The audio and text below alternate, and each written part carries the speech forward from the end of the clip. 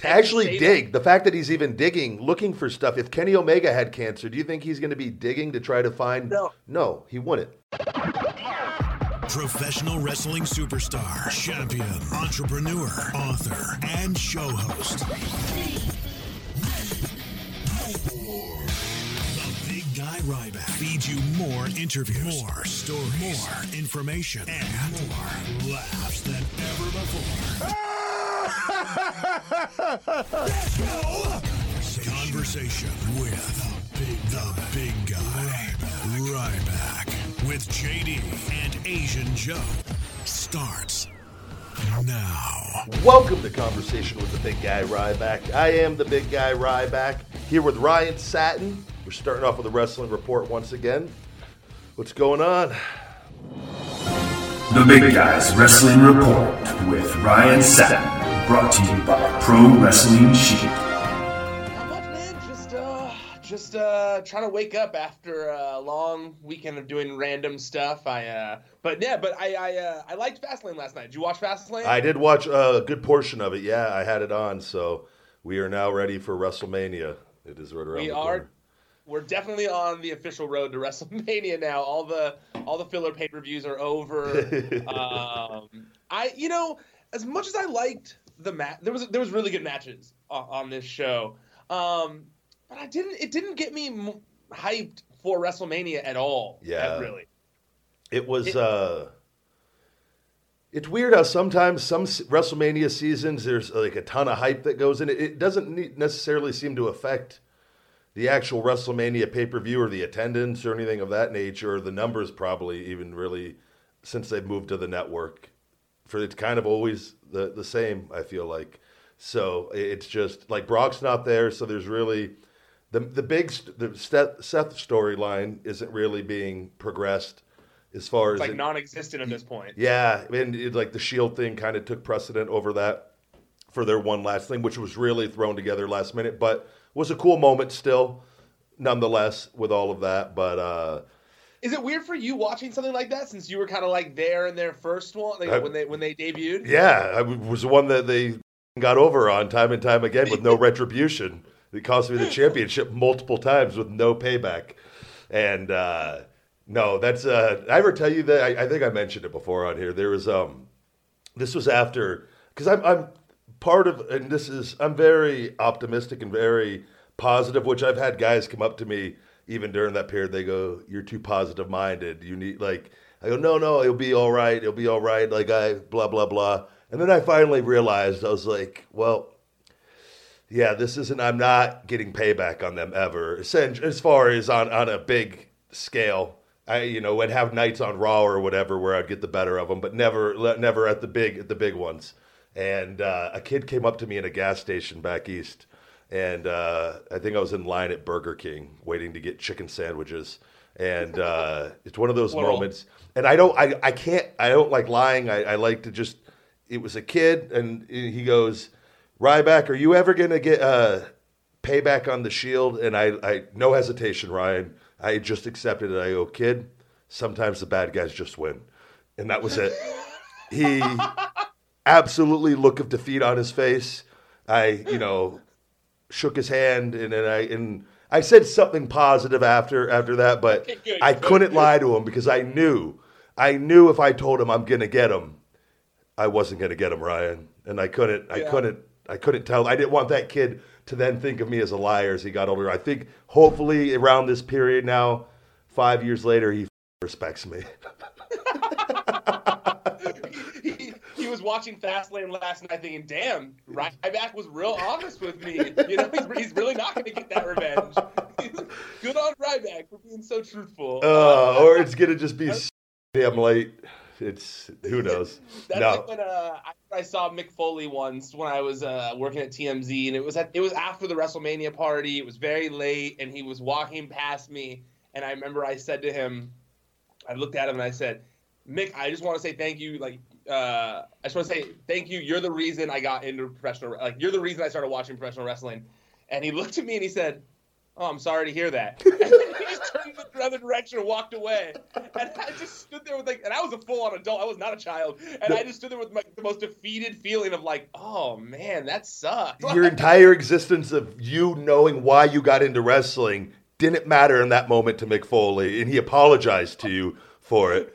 That just people have bad days. That's why I always try to you never know as if you're a fan and interacting with somebody what the hell that is going on with them, how many people have come up to them before, because we meet a lot of great people, but you meet a lot of bad people too. And they could really give you rub you the wrong way. And so you kind of just, it's just one of those things. But Jesus. Yeah, definitely. It's definitely one of those things. But I've never held it against him for that reason. But I'm sure he's grateful. Yeah, I'm sure he is. I'm sure it was probably 2:30 in the morning, 3 after a WrestleMania weekend. I'm sure he was so tired. Just keep writing, write nothing but positive articles about him, and you just keep getting his attention. And I think one day he'll tell you exactly what he needs to tell you. Okay, great. I'll keep my fingers crossed. But yeah, the Shield thing, I liked that, Roman looked good in his return to the ring. He was killing it. He looked refreshed. He looked ready to kind of own the ring again. Yeah. I liked that we saw Seth kind of do an old school dive off of the balcony type thing. Yep. They very much had an old school vibe to them. The Shield felt like the Shield of old. Yeah. So that was nice because I felt like some of the other reunions, because of the way they went and Kurt Angle having to get involved or whoever, that it just didn't feel the same. So this one did feel the same. It was a solid reunion. Although I just wonder where this leaves Roman on the road to WrestleMania now. There's 4 weeks away. He's clearly going to have a match. Yeah. I hope that tonight, because they announced that tonight there's going to be some sort of farewell speech for the Shield. I'm hoping that tonight is the night we figure out what they're doing with Roman at WrestleMania, because I'm sorry, but I just don't believe any of this Dean Ambrose stuff. I just don't believe that they'd be advertising on TV that he's leaving and making such a big deal about it. That's just not what they do. You work there. When have they ever done something like that? The only way unless they know that Dean just wants some time off and they're given, but they never have done this with anybody else. And so it could be a way just to progress maybe it was true at one point and he was leaving, and maybe then they've come to terms. Nobody would know if they wanted to keep it.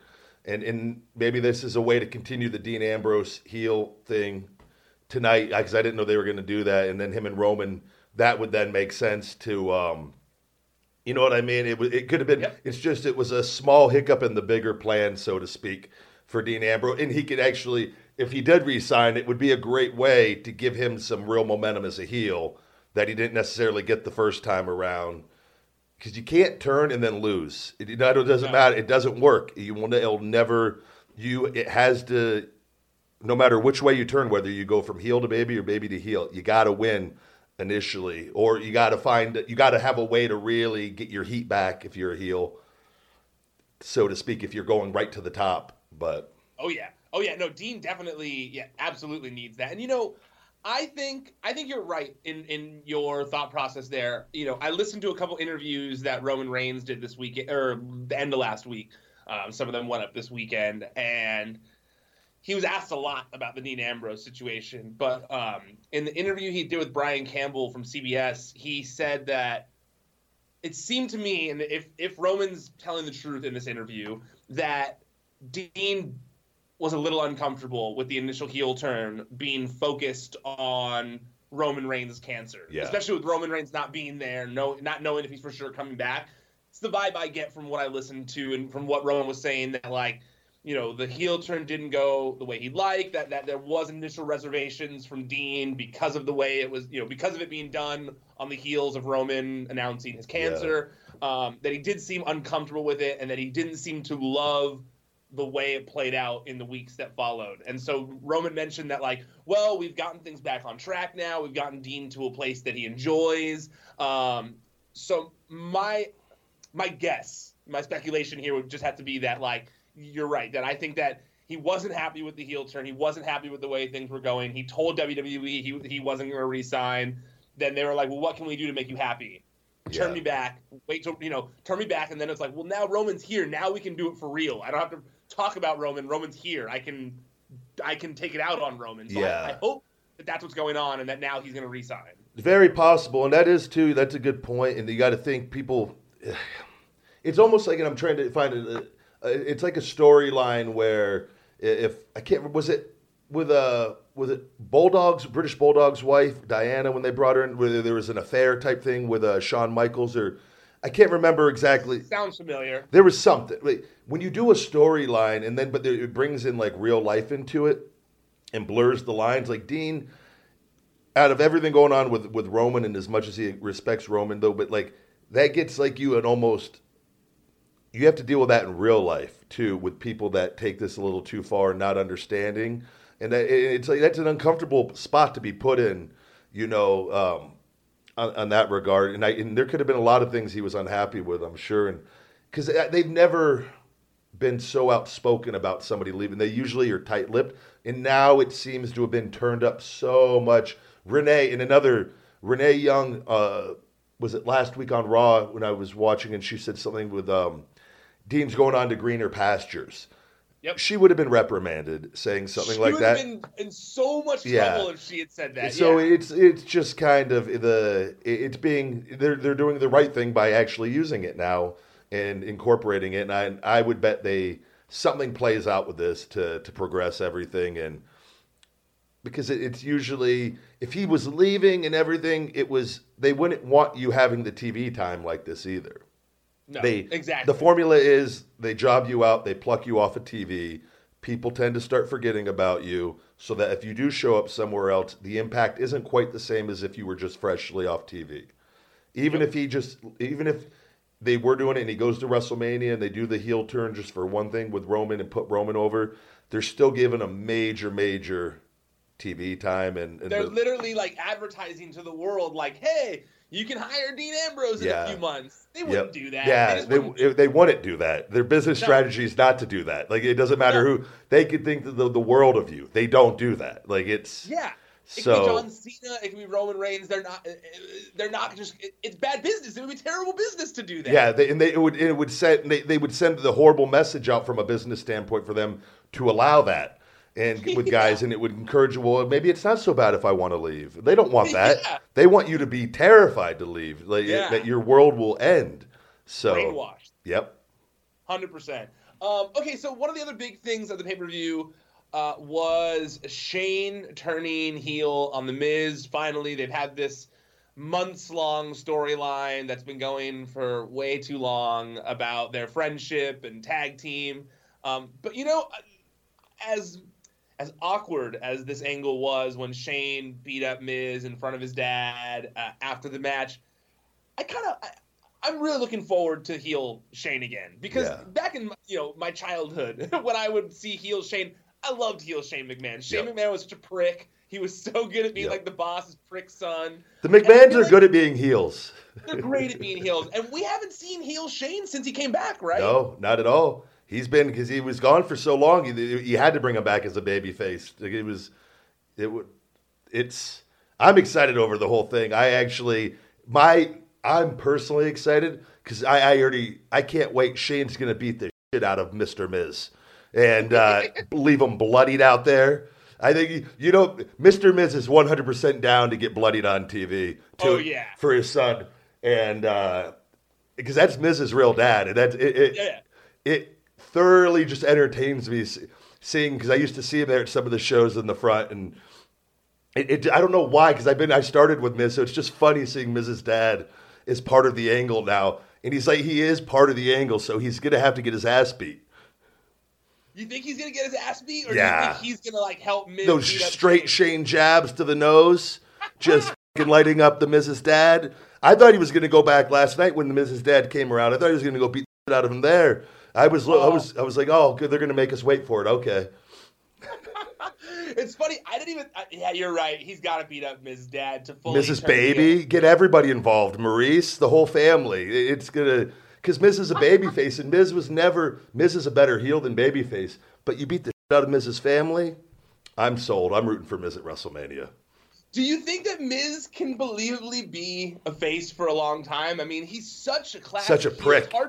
It's hard to think of the Miz as like a good guy. I've seen crazier things. I've just known him my entire career, and he could do both. But I think he's such a good heel that and with the way he looks too. He's not the most, and I've talked about this. I think he's so reliable and dependent. He's just consistent but he's not the biggest guy. He's not the strongest guy. He's not the fastest guy. But one thing, Miz, I will say this, from the time that I've known him, all those attributes aside, and he's a hell of a wrestler, but he has heart, which is one thing you do need. And if they are able to tap into that with him and show his heart, because he does have a lot of heart, and I've seen it from him from day one. So, and he's had the odds stacked against him from the beginning. So if there's anyone that could pull it off, it is him in that sense. But I just think he is a better heel and whatnot. This could be a short-term thing for a while and then go back to being heel. But I do think that it's funny, because he's great. He's like one of the best heels in the company. But it's funny, most people don't know that he really is like such a nice guy in real life. In actual, Mike Mizanin, like, is one of the nicest people. Like, he's always been so polite and kind to me. Like, anytime I've seen him anywhere, he's like the nicest person. So I mean, like, it's not that he doesn't have it in him. It's just he's such a good heel. It's interesting to see them kind of trying something different with him. Yeah, well, I mean, look at Mr. Mizanin. Looks like the friendliest man in the world. He doesn't. He didn't raise. I laughed. I saw a funny tweet right before we started recording. It's that account that's Vince Googling things. Oh God, I haven't seen that in forever. Oh, it's one of my favorite accounts, and they put the picture of Miz's dad from last night, and it said, "What the hell is Bruce Pritchard doing in the front row in disguise?" or something like that.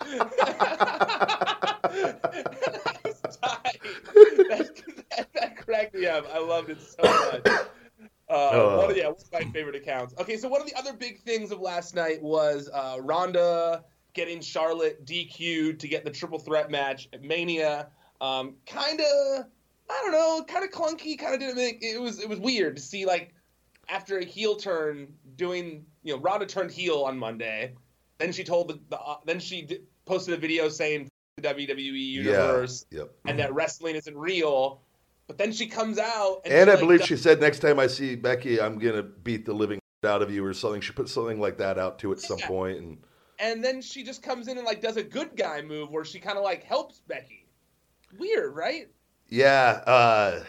And I actually had that on, and then I went I was doing something when I heard her music though, and I didn't see what she did, but my friend said she came out and dropped a Jerry Lawler fist on Charlotte.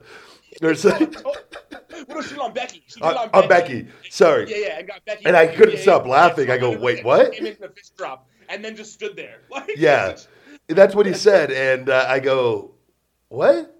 And it's odd. And WWE is allowing them to do the Twitter war thing into whatever. But I had talked about this on the show this week with JD.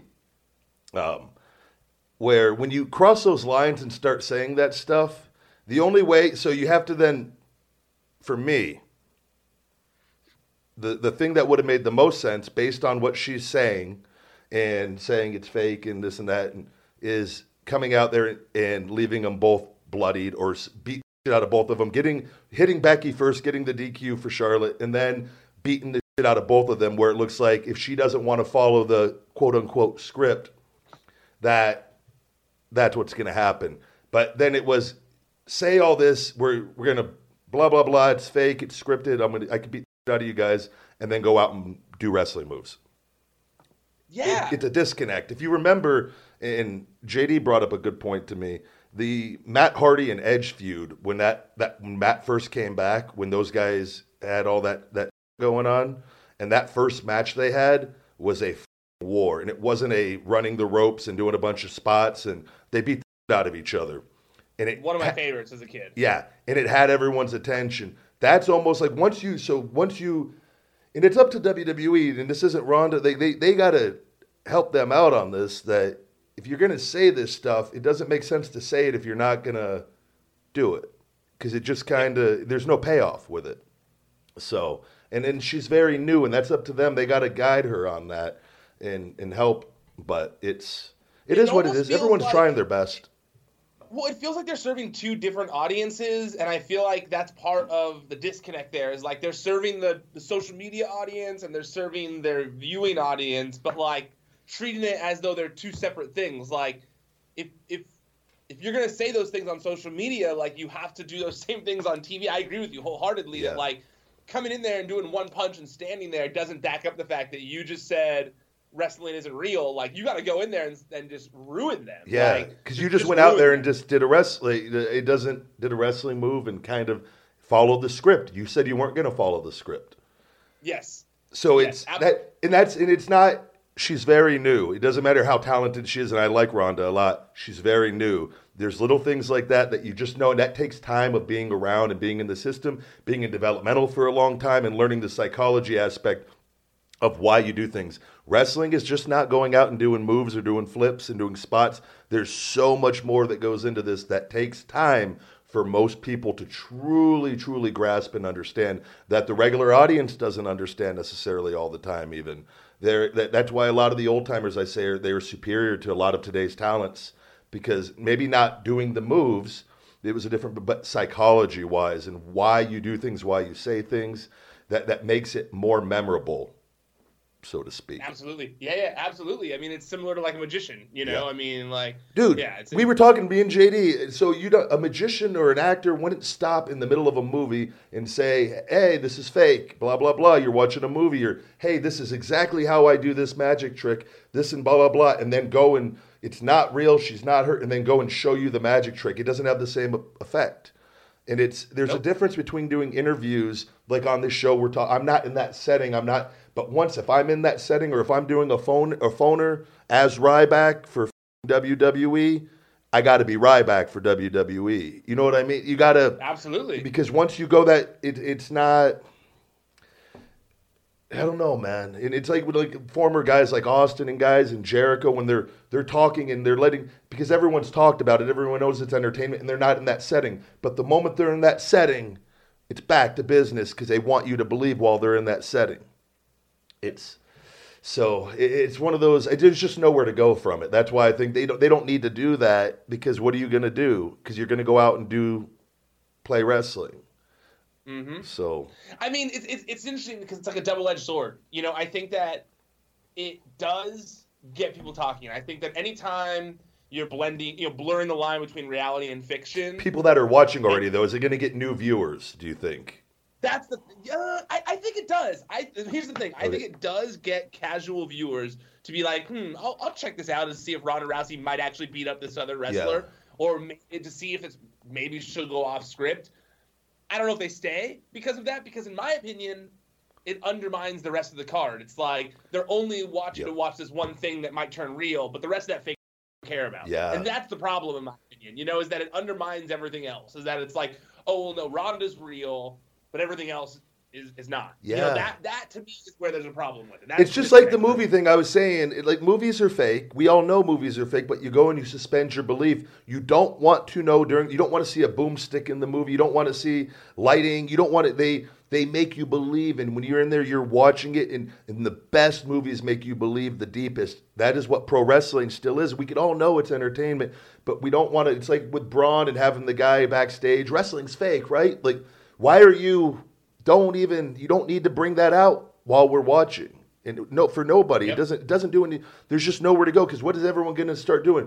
Everyone going to start calling each other by their real names, and everything else is fake, but this is real. But then now we're back to fake, but then next week it's going to be back to fake. But if I want it to be real, it's going to be real for a minute. Like, I don't know. What are you doing? Yep. That's 100% how I feel about it, is that like you can break the fourth wall a little bit, but you can't just like demolish it down. No, there's just no. I don't know. I equate it to the movies. It's the only thing I can really. No, totally. I mean, someone commented on something on the Wrestling Sheet account, and they said like, "Oh yeah, my favorite part of Captain Marvel was when she flew across the screen and then looked at everyone and said, 'Oh, these are wires behind me. Everyone, exactly. Don't, I'm not actually flying.'" And then she kept going. Yeah, Or it's like if before they do a huge fight scene, they show all the behind the scenes before getting ready for the big fight scene, and you're just like, what the are they doing? Like, I even feel a weird way. Like I remember when Kenny Omega and Chris Jericho, when they had their match, I want to say it was like a week, 2 weeks, maybe 3 weeks at the most. They did like a sit down interview, way too close after the fact to like break down their entire feud from like how it started to the match, and I thought, well, now I like the match a lot less because you couldn't have waited like a year to do that. Yeah. Like I was still thinking about it. Like, you know, like give me a little bit of time. Like, you don't need to go that deep into it. I don't know. Maybe wrestling fans, though, this is the thing. You want to believe. You want to believe. Yes. That has been the art of pro wrestling from the beginning. And everyone that wants to say it is a canvas and an art, as far as the moves, it's not. It's the psychology of it and the believability and the intensity. And that's, you don't want to, because it insults your intelligence almost a little bit. Even though it is a different time, it's, I don't know. Yeah, it's it's a different time. And where people, it's like you do a podcast and you're going to get a bunch of listens and you're making money doing it. And people are showing interest by the numbers, but there's a bigger picture to it play a little bit where it's, I don't know. It's a different time. There's so much accessibility, and I think it also for example, like with that Kenny Omega Chris Jericho thing is like now AEW is promoting their rematch, and I'm like, well, I heard them talk about how they outlined this whole thing and how they planned it and how they don't hate each other, they love each other, and they're good friends. And I'm like, well, now I'm not as interested in the rematch. Yeah. Like, I heard your whole podcast where you guys became friends, and I know wrestlers are friends. I covered the industry for a living, but like you said, it's like we all get changed in the same locker rooms. Yeah, you know, exactly. Like, it's like, I know. Shower together. Yeah, like I know everyone's cool. I just don't need it like thrown in my face as much, you know. Like there is part of it that is makes the magic, you know, and you don't want to you want to get rid of that magic too much, in my opinion. No, absolutely. That's the thing, because you want to. It's just, again, it's, even though it's, well, maybe they don't like each other that much. It's just the question. That's all you need is the question. Just people to have that question mark in their heads. You got them hooked. That's all it is. Yeah.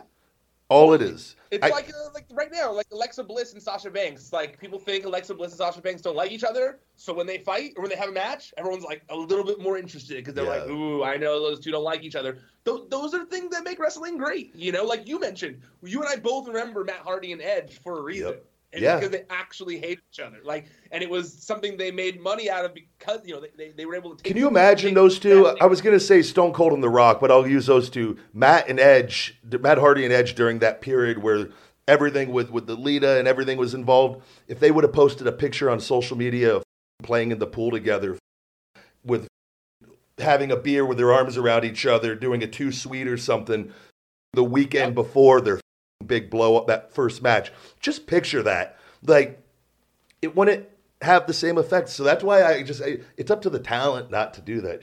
As far as same for if they had done an interview a week later where they were like, just sit interview, like, all right, here's how we planned how we were going to work the internet, and you're like, well, that's cool. Now I'm not worked. You didn't work me anymore. Guys used to wait for their careers to be over before they did that. To like, look at Undertaker. Undertaker still it doesn't talk about. Yep. You know, it would just be it's. Everything is so sped up, and just for that instant reaction, that it's just like there's so many things that you can see why it's happening. It's just, is it for the best? I don't think so. Yeah, I as much as I enjoy covering these things and it brings me content, I don't think so either. Like, I think that something should remain secretive to a certain degree. And obviously, this is a guy who uncovers secrets saying that. But like, I think the wrestlers, it's their job to like keep it a secret to a certain degree. So I don't know. That's just me. Yeah, I agree. The last big thing of the pay-per-view before we get out of here was Kofi Kingston getting more hurdles thrown in his way. They made it seem like he was going to be thrown into the WWE Championship match last night, but then it was revealed that Vince was just with him. Vince was not putting him in the match. Yeah. Instead, it was a handicap match against the Bar. They beat the crap out of him, and he was not in the match. I feel like now more than ever, it's obvious, though, we're getting Kofi at Mania now. They wouldn't be doing all this if we weren't. Unless they were to get Vince a ton of heat. Oh man, it's so interesting to me that Daniel Bryan is in the center of the first real storyline since Daniel Bryan, where the same thing is basically happening that happened to Daniel Bryan for WrestleMania 30, but for another person this time. Yep. And Daniel Bryan's the heel in it. I find that so fascinating. Like it was weird to see Mustafa Ali get booed last night because he wasn't Kofi Kingston. Yeah, no, and again, and that was all done too. I thought that was actually well done on their part, because that allowed KO to come back and not get beat on his first match back, because it does nothing.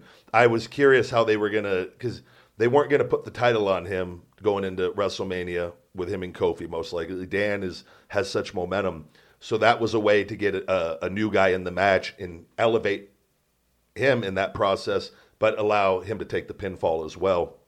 And then it progresses the Kofi storyline with Vince, and I think that's great, and have him with him. But I think it's a good way with Vince toying with Kofi to get some momentum going into this, because that is kind of a thing. And I don't know if you ever heard the story about Jericho told it, I believe, with Kofi and Vince. Vince, it was something in an airplane, and I don't know the exact specifics of it. It was before I was up there, where Kofi had to go to Vince and stand up on airplane, and literally almost, I don't want to say fight Vince, but stand up for himself. Like, what the did you say about me? Sort of thing. And Jericho Jericho's definitely has told the story before. And because he was the one that I think told Kofi to go stick up for himself, or Vince isn't going to respect him. And Kofi did. And it ended up being for the better in that. But it was, this is kind of like a play, maybe like on Vince, how he is with guys. And because I thought it made Vince look like a real dickhead doing that. Oh, yeah. When they did that. And so I like it. I think it's because he needs to be that dickhead to give Kofi even more babyface momentum going in there with the guy that it happened to before, which I think Dan would be more than happy to, because he understands being in that position and whatnot. So. Yeah, I completely agree. I like it. I wasn't against it at all. I like, with Becky and all the stuff they're throwing at Becky, I feel like it's less needed, because Becky had become already kind of like one of the most over people in the company at that point. So it's like they're trying to get Becky over when she's already over. So it's like kind of cooling the situation down. But Kofi, hasn't been a singles competitor in a while, and this story that they're painting with him makes much more sense in my opinion. And it is helping to build the fever pitch of Daniel, Kofi versus Daniel at WrestleMania. So yeah, I also like it a lot. Kofi tweeted today saying, he said, one thing became clear to him: Vince doesn't want him as WWE champion. He says, for 11 years though, I finally have your attention. I'm not going away. See you Tuesday, Vince McMahon. So I feel like they're going to play into that now with Kofi and Vince, and I think that is much more needed with the Kofi storyline than the. Do you think they do a triple threat with KO in that too, or no? I've been wondering that, because that's what I was figuring. Where do they figure KO into WrestleMania too? With the only thing I could think of for Kevin, I was almost wondering if we either get Kevin and Sammy versus Rowan and Harper. Like maybe Harper comes back, maybe Sammy comes back, because Harper wrestled at a live event this weekend, so he's back. He's cleared. And Sammy has said that he was, going to be coming back soon for the next few months. I could see them maybe going that way, but it's not the most exciting thing for them to be doing at WrestleMania. Yeah. You would think that putting him in the title match would make more sense, but are they really going to do 2 3-way WWE title matches in a row?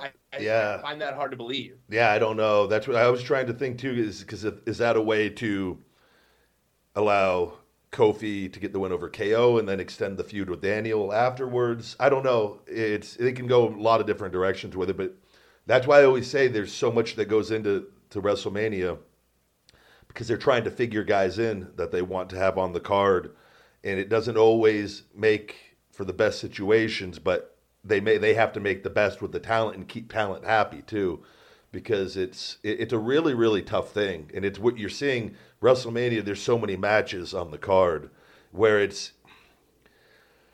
It's crazy. Like it's just appeasing. It's just like they're creating spots, and you have an 8-hour show, and it's.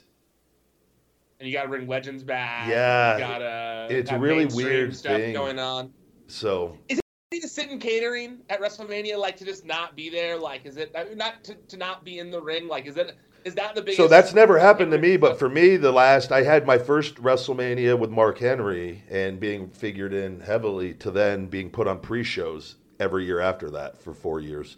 And that pissed me off to no end, especially the last one, Dallas. That played a big part because everyone got locked out. People weren't in there. And like my girlfriend at the time missed my match. It was, I remember that. That to me was the ultimate slap in the face, and in killing yourself, working high on the card throughout the year, and people show up and then they get put on the card and get to wrestle in front of the people and it is what it is. But it's it would really, really suck. Like say so for like a Bray Wyatt, like what is he they might wait till after WrestleMania to bring him back for something, to do something with him, or he would return there in some capacity maybe to do something, but not necessarily wrestling. But say they don't and they just bring him out there and he's just sitting out and catering all day. Like it's the worst. That'd be the worst feeling in the world, because that's got to be a mind. I couldn't even imagine. Like you're like, man, like what am I not doing? You know, like that's got to be frustrating. And when they bring back, and I get it because WrestleMania is a different pay-per-view than other ones, but when they bring back guys that are well past their prime and bring them back, and you've been there killing yourself, it's like, no, well, I don't know how long we're going to be here for. Like this isn't. It's just, and it goes through everyone's mind there. But there's only so many spots and so many things, and it's a really, from a talent standpoint, it sucks, man, because you want to go and perform in front of a crowd, the largest crowd, and that energy, because there's nothing like it in the world, and to not be involved in that it hurts. It would I would say there's no talent that's going to feel good about it at all. Yeah. But yeah, no, that definitely makes sense. Even like I was listening to Mina on Lillian Garcia's podcast today, and it's crazy just to hear someone like, you know, she's been there 10 years, and she was like talking about how she only had one T-shirt that happened a few months ago. You know, that in her whole tenure there, and just crying about, like, I don't know what to do. Like, I don't know how to impress the right people. Like, I don't know what to do. And she's had some bad luck, too. She's had a lot of injuries also, where she's been out for long periods of time, and they'd done some things with her, and then it just, so that all gets factored in. She has been there a long time, but there's been a lot of injuries, too. But it is, if you're not one of those people they look at like that, you're a good hand, which is the ultimate curse in wrestling, kind of. And you make just enough money, but you're not, you know, you get a little bit of notoriety. They do just enough to keep you happy, and it's just, you know, not everyone gets it's just because it's entertainment. So there's not really. That's why I said, like, for me, that was one of the things. It doesn't matter. You could work morning to night, put more into it than anyone else does, and you show up, and then they tell you, "Oh, you're not doing anything." Nobody else in the world knows how hard you're working or what you're doing, and because they're judging only by what you're allowed to do out there. So it's a I hear Rusev talk about that a lot, where he'll be like, I've lost 50 pounds. I have gotten to the best shape of my life. Like, and literally no one cares. Like, no. I did that during my Rybaxel period. I worked out. I got even better shape. I put even more effort into my gear. Like, I tried even harder. I killed myself, and it really hurt my body doing that. And like, because it did not matter. And he's a perfect example of, they gave him a lot more money, he took the pinfall again last night. The Rusev Day, Happy Rusev Day is dead. 17 pay-per-view losses in a row. He is the modern day Ryback, as far as that was always my thing. I told them it was I was used actually well on TV, where I had a good win-loss record from overall, but it was on the big ones. I always lost the big ones outside of the Intercontinental Championship. And then Jericho was the other one. That was like the only two that I could really, off the top of my head. The other ones I remember somebody sent it to me, and it was just this overwhelming. That first year, in the main event, that whole period was like lost 7 out of 9 pay-per-view matches or whatever it was. It was and lost the Royal Rumble to Cena. Like there was huge losses in that just they chip away at you is what it does. And he's the same thing on that, where that last year at WrestleMania, Happy Rusev Day was arguably the biggest thing. Yep. It's not even definitely. It's not even a thing now. And it's crazy too because that wasn't a thing that was even creative. Like it was more so like they were like, we don't know what to do with these two guys. Just like put them in a tag team, and they made that get over as one of the biggest things in the company. And then it was like, well, we're just gonna make you a heel again. You know? Yeah, but just imagine being Rusev, and like this is what I try to tell people, and then people writing articles that he failed, he didn't get over. Like that's a really tough thing to sit back and watch, and you know that you're just going out and doing everything that they want you to do. He didn't fail. But he's not being used in that real momentum that he had wasn't used, transitioned onto camera that's what I said. I remember Alberto came back and signed for a lot of money when he came back and beat Cena for the U.S. Championship. And I was already starting to get in my head that I needed to get away. And I remember him just telling me about the money he was making on the independents. But he said, I remember there was another conversation somewhere down the line past that, and where he said his dad had mentioned something to him about don't go back for the money that they give you because they don't care about it's nothing to them, it's pennies to them, sort of thing. Where like they'll get you to sign for a ton of money or what you can perceive to be a ton of money, but it's not a lot of money to them, and they'll just toy with you if that's what they want to do, and that's kind of one of those situations. It's like, and he's kind of outspoken a little bit too. He says things and he's sarcastic but he knows when you put that much effort in and you have things, that's from a wrestler standpoint, it's the biggest blow is creatively being shut down when it is creatively working, and it happens on multiple different occasions, because then it takes the wind out of your sails, and it just becomes a job, and you start to lose your heart and your passion for what you loved, because that real element of getting over doesn't matter anymore. So it's like, well, why am I going to come up with something new to then just have it just, you know what I mean? Yeah, have you guys not, why would I come up with something new to have you guys not care about it? Yeah. It's like, I always use this too, analogy is if you were a painter and I said, Ryan, please, I would really like you to do this beautiful painting of me and my family, and, I'll compensate you well for it, and blah, blah, blah. You take a year to draw this magnificent picture, and it's beautiful. And I just look at you and this is horrible, and I rip it up and I tell you to redo it.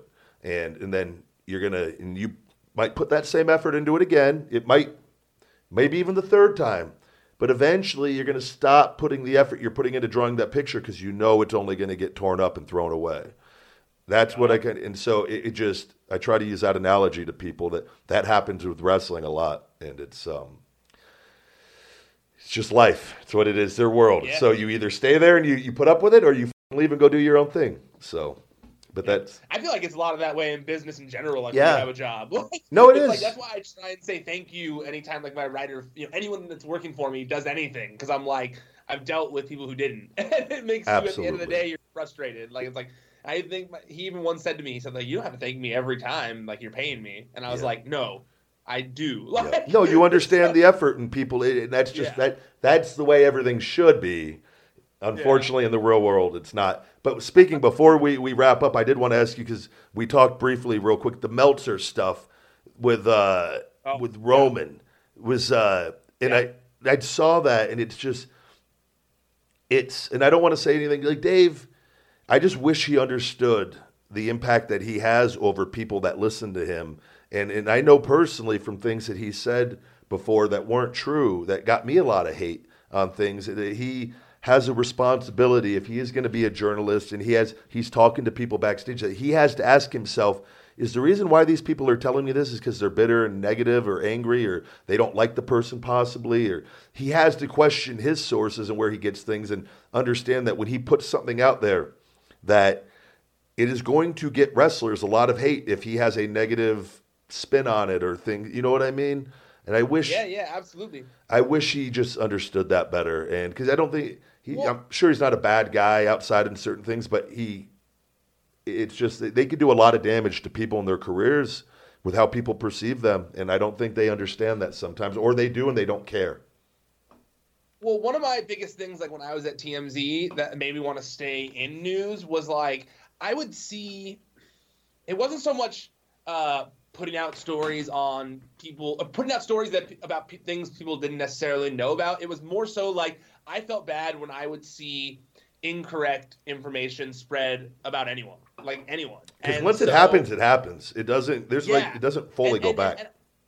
And I don't think people realize. I mean, I'm sure some do, but to me, like, it's just from being involved in news for so long, people don't understand how quickly a narrative can get painted on something. Yeah, yep. You know, and all it takes is one person of influence to paint a picture, and people who are looking for a picture to be painted take that as fact, and that's fact forever. Yeah, you know, yep. and I think that always frustrated me. And so, while I don't care, I do care, but while I don't go out, you know, I don't try to put down Meltzer's reporting anymore because it doesn't help me at all to just be focused on my competition. But I agree with you in the fact that, like, when it comes to something like this, like cancer, it's not someone having heat in the locker room. It's not a storyline. Yeah. It's not a match that they might be building up to. This is a man's cancer. Like, this is a serious life thing. Yeah. And for me to speculate on things related to his cancer is one, not cool, but to take that even further, to actually dig, the fact that he's even digging, looking for stuff. If Kenny Omega had cancer, do you think he's going to be digging to try to find? No, he wouldn't. I definitely don't. That's how I 100% feel that way. Is that like I don't feel like he would be calling 1 million doctors to try and who does that? And say that Kenny Omega's a liar over the most minute detail of someone's treatment where you go, well, he's not really taking chemo. Yeah. But wait, he said he's taking chemo. Who are you to say he's not? And I don't want to, I'm trying, it's not necessarily, I don't have anything against Dave, but it did very much frustrate me when it was like, he said in the thing, like, well, Roman said he's taking chemotherapy, but I don't think he is. That, to me, paints a picture. You're calling him a liar, questioning him, which other people are then going to then go attack him. Exactly. It's just that he doesn't. I don't think my whole thing is if it was one of his guys that he talks to that gives him information, he wouldn't be doing that. So I kind of feel the same way in that regard. And it's the least empathetic thing you could do, and it's something over something that's just such like a. It's something that doesn't need to be called out. It's one thing if Roman was actually lying about his cancer, it'd be one thing, but to be like, well, these medical professionals told me you'd take this, so I'm not going to believe Roman saying he did this. And it's like, why? Yeah. Why wouldn't you believe him? He did a full sit-down for the people like you who were frustrated that you didn't get enough information. He did a sit-down for you so you could get that information, and then you're calling him a liar. That's just next level. No, you don't do that. It's just it's unfortunate. And I respect things he's done in the industry, but that one just really, really rubbed me the wrong way. Very much so. Yeah, no, it's I understand completely. Trust me. So it's hopefully they realize their mistakes and don't do that. Just keep letting people know. Just keep letting your fan base know that you like me and my website, and that's all you need. Instead of putting others down, we'll promote the fact that you can check out all the stories on my website. Yes. ProWrestlingSheet.com, @WrestlingSheet on social media, YouTube.com/C/WrestlingSheet. That's where the videos that we put up all week are. There's the Raw and SmackDown recaps with my host John Roca, Wrestling Sheet Radio, a bunch of other stuff there as well. And you can follow me at Ryan Satin on all social media. Good deal, Ryan. Thank you very much, guys. We're going to take a quick commercial break, and we'll be right back after these messages. You've heard us talk about Real Good Foods before on the podcast, and just how much I love their Real Good pizzas and enchiladas. Now Real Good Foods also has their new poppers, which are a super low-carb cross between a chicken nugget and a jalapeno popper. All of their foods are low-carb, grain-free, gluten-free, and keto-friendly. Most items have as low as 3 to 4 grams of carbs per serving. From their chicken crust pizza, enchiladas, cauliflower crust pizzas, snack bite pizzas, and poppers, you can't go wrong with anything from Real Good Foods. All items are available at realgoodfoods.com, on Amazon, and in retail locations all over the country, with a store locator on their website. Save 10% with discount code RYBACK off of realgoodfoods.com. Real Good Foods. Feed me more. All right, we are back. I have JD here from Florida, Asian Joe. He's fixing a flat tire. Whose flat tire? I'm not quite sure. He is known to have car trouble though, JD. Oh yeah. That's like a regular thing. He's had back before. I think it was back during the Phoenix era. He would routinely have car trouble. And here during this era, I feel maybe that was even. It was definitely before you too, but I feel like he's had car trouble with you here too. Does he invest his money into his bowling equipment? I don't know. I mean, he does have 9 bowling balls. That's what I said. I feel like that's a bit excessive. He had like 5 in his locker. Really? Yeah. In all fairness, I have 2 bowling balls here. One was the one I got, and my sister got me one as a gift. And I have 2 bowling ball bags. And but I can't imagine having 9. But I guess if that's all you did, it's like I guess I playing baseball. I had a bunch of baseball bats growing up. That you kind of accumulate them over the years. So he doesn't continuously use all 9, but he just has 9? I think he does, though. I think he... Oh, you think he does? Yeah, I'm pretty... There's no way he takes them all to each game, though. No, but that's why I said I think he has 4 or 5 in the locker, and then he switches them out, probably. That'd be my guess. After 6 months, he switches out the balls for the other ones to keep them fresh. I don't know what the theory... There's pro bowlers do. They do... I know they have several balls during their because like bowling's been on TV coincidentally. Like I never noticed for the longest time, and then all of a sudden bowling's been on TV. I'm like it's like I know they're not tracking me because it's TV, but it was I noticed they use several balls, but I don't know if that's because there's so much oil too on the lane. They're always wiping them off but they have they use different ones for spares and different ones for when they're their first frame and. Dude, speaking of tracking, how weird is this? Today I go to Nordstrom, and about 20 minutes. What do you buy at Nordstrom? Well, I was with a woman. Oh, okay. That was 20 minutes after we leave, a notification shows up on my phone that says, "How did you enjoy Nordstrom?" Get the out of here. I swear to God, like just when you pull down the thing on the top of your phone for your notifications, it said, "Click here to tell us how you enjoyed Nordstrom." And I was like, Jesus Christ. How did you enjoy our bathrooms, JD? I didn't even go in the bathroom. Yeah, that's next. Wow. Like, did you enjoy our toilet seat warmers, JD? I'm like, they knew that I was there and they knew that I was gone. That is, technology is getting a little more and more invasive. They're just checking on you just to see, and then you're going to get the emails somehow. The phone calls, the follow-ups, and then from their affiliates or their their friends, whatever. Then they pawn your number off. Oh yeah, they sell the information. I can't stand, dude. There's every day. I know we bad. talk about it sometimes. The calls, and it's always from the same area code as your phone, right? Yeah. Oh, they're tricking you now too. That's the next step they've done because I've noticed that. It's been my doctor, dude. When I was with my doctor last week, he got 3 phone calls from those in a row, and he just goes, "It's worse than ever." And then we got into talking about the robo killer, and then how it's all. I go, "It's all connected." I go, "They create the problem, they sell you the solution, and but they." I get calls like student loan things too, and like you unsubscribe from it. And I don't have student loans or anything. It's crazy. And how do you unsubscribe? Are they texts? 9. Whenever they call for you, 9 seems to be the magic number. Huh? I just block it. Well, so I do that too. But I usually, when I answer, I get mad and I hit 9 right away because on more often than not, it will unsubscribe you right then and there. But it still doesn't matter. Even blocking, they just call from it's computers generating numbers. Yeah. What the do we do? I don't know. I had one. I probably get about 20 a week from 502 numbers, which is crazy. And which is Louisville. Last week I got pissed off and I called one of the numbers back. And when it answered, it literally took like 10 or 15 seconds for a human to answer. It was like, oh my God, somebody's there. And he was just like, hi, we need to talk to you about your insurance payment to, I don't even remember what name he said. I never even heard of this insurance company before.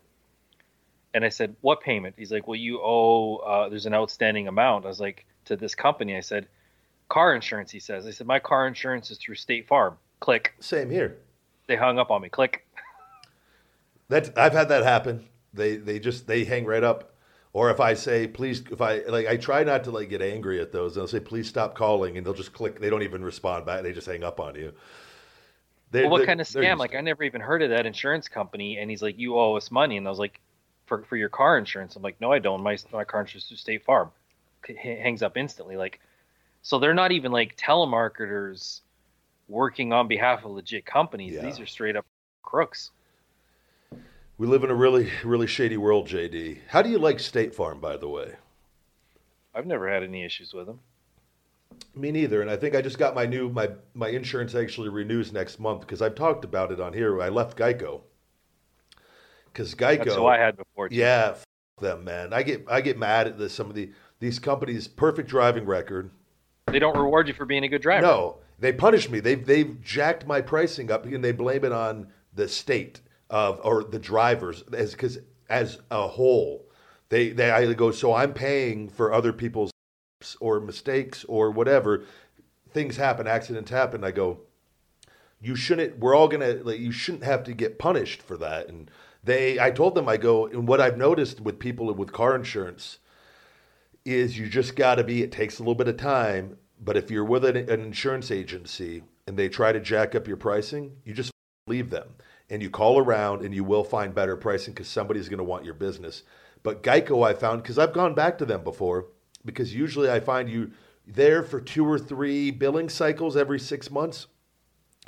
Then they try to jack it up, and then you leave for a bit, leave for like a year, and you go back, and then they lower it even lower. Then they do the whole thing all over again. Because I've gone from Liberty Mutual to Geico, back to Liberty Mutual, back to Geico, now to State Farm over the course of the years. And State Farm actually lowered my bill, I think about, I want to say like $18. So, I mean, it's better than going up. Oh, no, they do, because before I had the Beamer, my car, which the other one I owned outright, my insurance was $115 a month. Yeah. And then all of a sudden I got my bills and it was $90 a month. So I'm always paranoid when something seems good. Because it's not very often that happens. No, I know. I remember one time I got a check from WWE and it was like a couple $100 more than it should have been. And I refused to cash it until I could talk to somebody because I'm like, I don't want to pay that money back. Oh, yeah, that would be. Yeah, and then I got a hold of somebody and they said, well, you got a raise. I said, a raise? And they said, well, you've been an extra so many times you got a raise. And I was like, oh, okay. Safe to deposit the money. But I called State Farm and they're like, yeah, you have such a good driving record. We lowered it from 115 to 90. I'm like, no catches? They're like, no, just keep being a good driver. I'm like, all right. Yeah. No, that's what it should be. Yeah. If you're not, because otherwise they're just making money off of you. That's what, and again, we all need insurance and things happen. But if things don't happen to you, you shouldn't be punished for it. And that tends to be, but that's how they cover their asses. Because a lot of these companies, bigger companies, are publicly traded too. I think, and they're always trying to, they offer a service, but they're trying to increase their bottom line one way or the other still. In other ways, and I'm finding it when you mix that, it creates a really shady business on that end when you're providing a service to people like that, because they're always going to find a ways to increase their revenue, and if they can't do it in house, or through anything, or just by default, it's like they punish the good drivers. Well, another thing they do too, I think, is at the end of the year they evaluate what they paid out, and I mean, guaranteed there's going to be some really big claims. Somebody gets in a car accident, hits somebody, and they paralyze them. They're going to be paying tens of millions of dollars. But I think they assess their losses and then reevaluate the premiums. Yeah. For everybody else, but it shouldn't be that way. Like, you should be able to make that up on the people who are costing you the money. Yeah. And I'm sympathetic to it, like, because accidents happen to people, and it's like, mistakes happen and whatnot, but it's like in my early 20s, somebody hit me, and when the cop came, he didn't assign fault. Ooh. Because there was no witnesses. And that came back to bite you? We both of us had our insurances raised $1,000 a year. So they got raised, basically $80 a month. They're like, well, you were in an accident, they had to pay for the repairs. But because the cop didn't assign blame. That's actually good to know, that if an accident does happen and it wasn't your fault, to make sure that the officer assigns the blame. Yeah, because that will come back. Insurances will look or for get anything. A witness. Yeah. I remember going across the street, and I knocked on a couple people's doors whose front windows were facing the intersection, and I was like, did you guys just happen to see that accident? This prick hit me. And they're like, no. Like, God damn it. That's it's funny you bring that up, though, because I got punished with Chase Payment Tech with my authorized.net for my website, which we'll have that back up. It should be next week. You can still check out with PayPal credit cards, PayPal, and Amazon Pay. I told you some dip Cass Nutrition. They big wholesale, 3 wholesale orders for thousands of dollars. And apparently it was with a stolen credit card. So somebody stole somebody's credit card and then put huge orders for Feed Me More Nutrition. And the first time, it's crazy how this all worked out. Because I remember I told you I sent that mass order. It got sent back to me. The order was denied. Whoever accepted it, and it was sent to it was sent back east. And then the guy, I had to contact them. I go, what's going on? The order was sent back. It was denied. I'm so sorry. We need to send it here instead. So I have all the information. Sent it to the new address. It was accepted. 3 huge orders. And then 2 months later, got a chargeback on the account, the business account. Hold on a sec. So it wasn't actually Cass Nutrition? No, that's the email. That's the person, and they have the name, the shipping name that it was sent to, and Cass Nutrition was the name of the business. So how real that is, if it was a made up, I don't know. And it's so frustrating, though. The bank, obviously, the chargeback was filed because it was a fraudulent credit card transaction. The person had their credit card stolen. Used it. And these used it 3 times. Okay, see, when you were telling me on Voxer, I'm like, wait a minute, did they place the order, get the merch, and then file a chargeback pretending like... No, that's what I initially thought, and then I got the information from the bank. It was a stolen credit card, or stolen credit card information. So anyways, the Chase, that money, they just filed a second chargeback for the second order, the person, because for whatever reason, he hasn't even filed the third yet. I don't know what, it's so weird. So, but I had to send everything to Chase Payment Tech to dispute it, to show that, because it shouldn't fall on the seller, because the seller has no way of knowing if somebody's credit card is stolen or not. No. But I'm getting punished by Chase Payment Tech. They are dropping me because of the amount of the chargebacks. And now anyways, in going through, I had to create a new authorized.net account, and they're... Did you submit them the correspondence between you guys? Yeah, everything. That's what it was. I had to... The first time I was able to send everything on an email. The second time I just mailed it out yesterday because they weren't. It's another thing. The credit card companies make it extremely difficult to send information. They want PDF files, which are fine. You convert your images to PDFs online. But the PDF files are large when you do. I have no control over the size of the. I take a picture, convert it to a PDF, and they go. Everything has to be in one email. I sent it in 8 separate emails because each image would have only one image could be sent at a time without going over their file size that they wanted. And then anyways, I had to call the bank yesterday. I was on the phone forever. Oh, you should have either when you take the picture, there should be a thing to resize the picture. Yeah. Or if they wanted it all in one email, send it through not Dropbox, WeTransfer. They don't accept any of those. I tried. They don't. No, that's what I Dropboxed everything first, and then they respond back. They go, we don't accept. Everything has to be sent. It goes, we don't accept Dropbox. That was the lady said on the phone. She goes, that's the credit card companies. They make it extremely difficult when you're trying to send information for a dispute. Because they have to look at that information and then realize I would have no way of knowing that, and then I would be issued the money. That's typically, but the bank will end up, the credit card company will end up having to pay. And Chase is not at risk. The payment tech thing isn't at risk for anything on any of this. I would be the one if, for whatever reason, if it came back and the credit card company said, no, we're not going to pay this, I would be out thousands of dollars of product and money from my business. So we'll see. But those guys, when I have their address too, and I will make sure with the credit card, I will continue to follow up with it. But just you never know where the address is though too, dude, because like look at mine last month with the somebody took my card number and bought an iPad for $1,000. Well, they had the orders shipped. Yeah, but remember, same thing.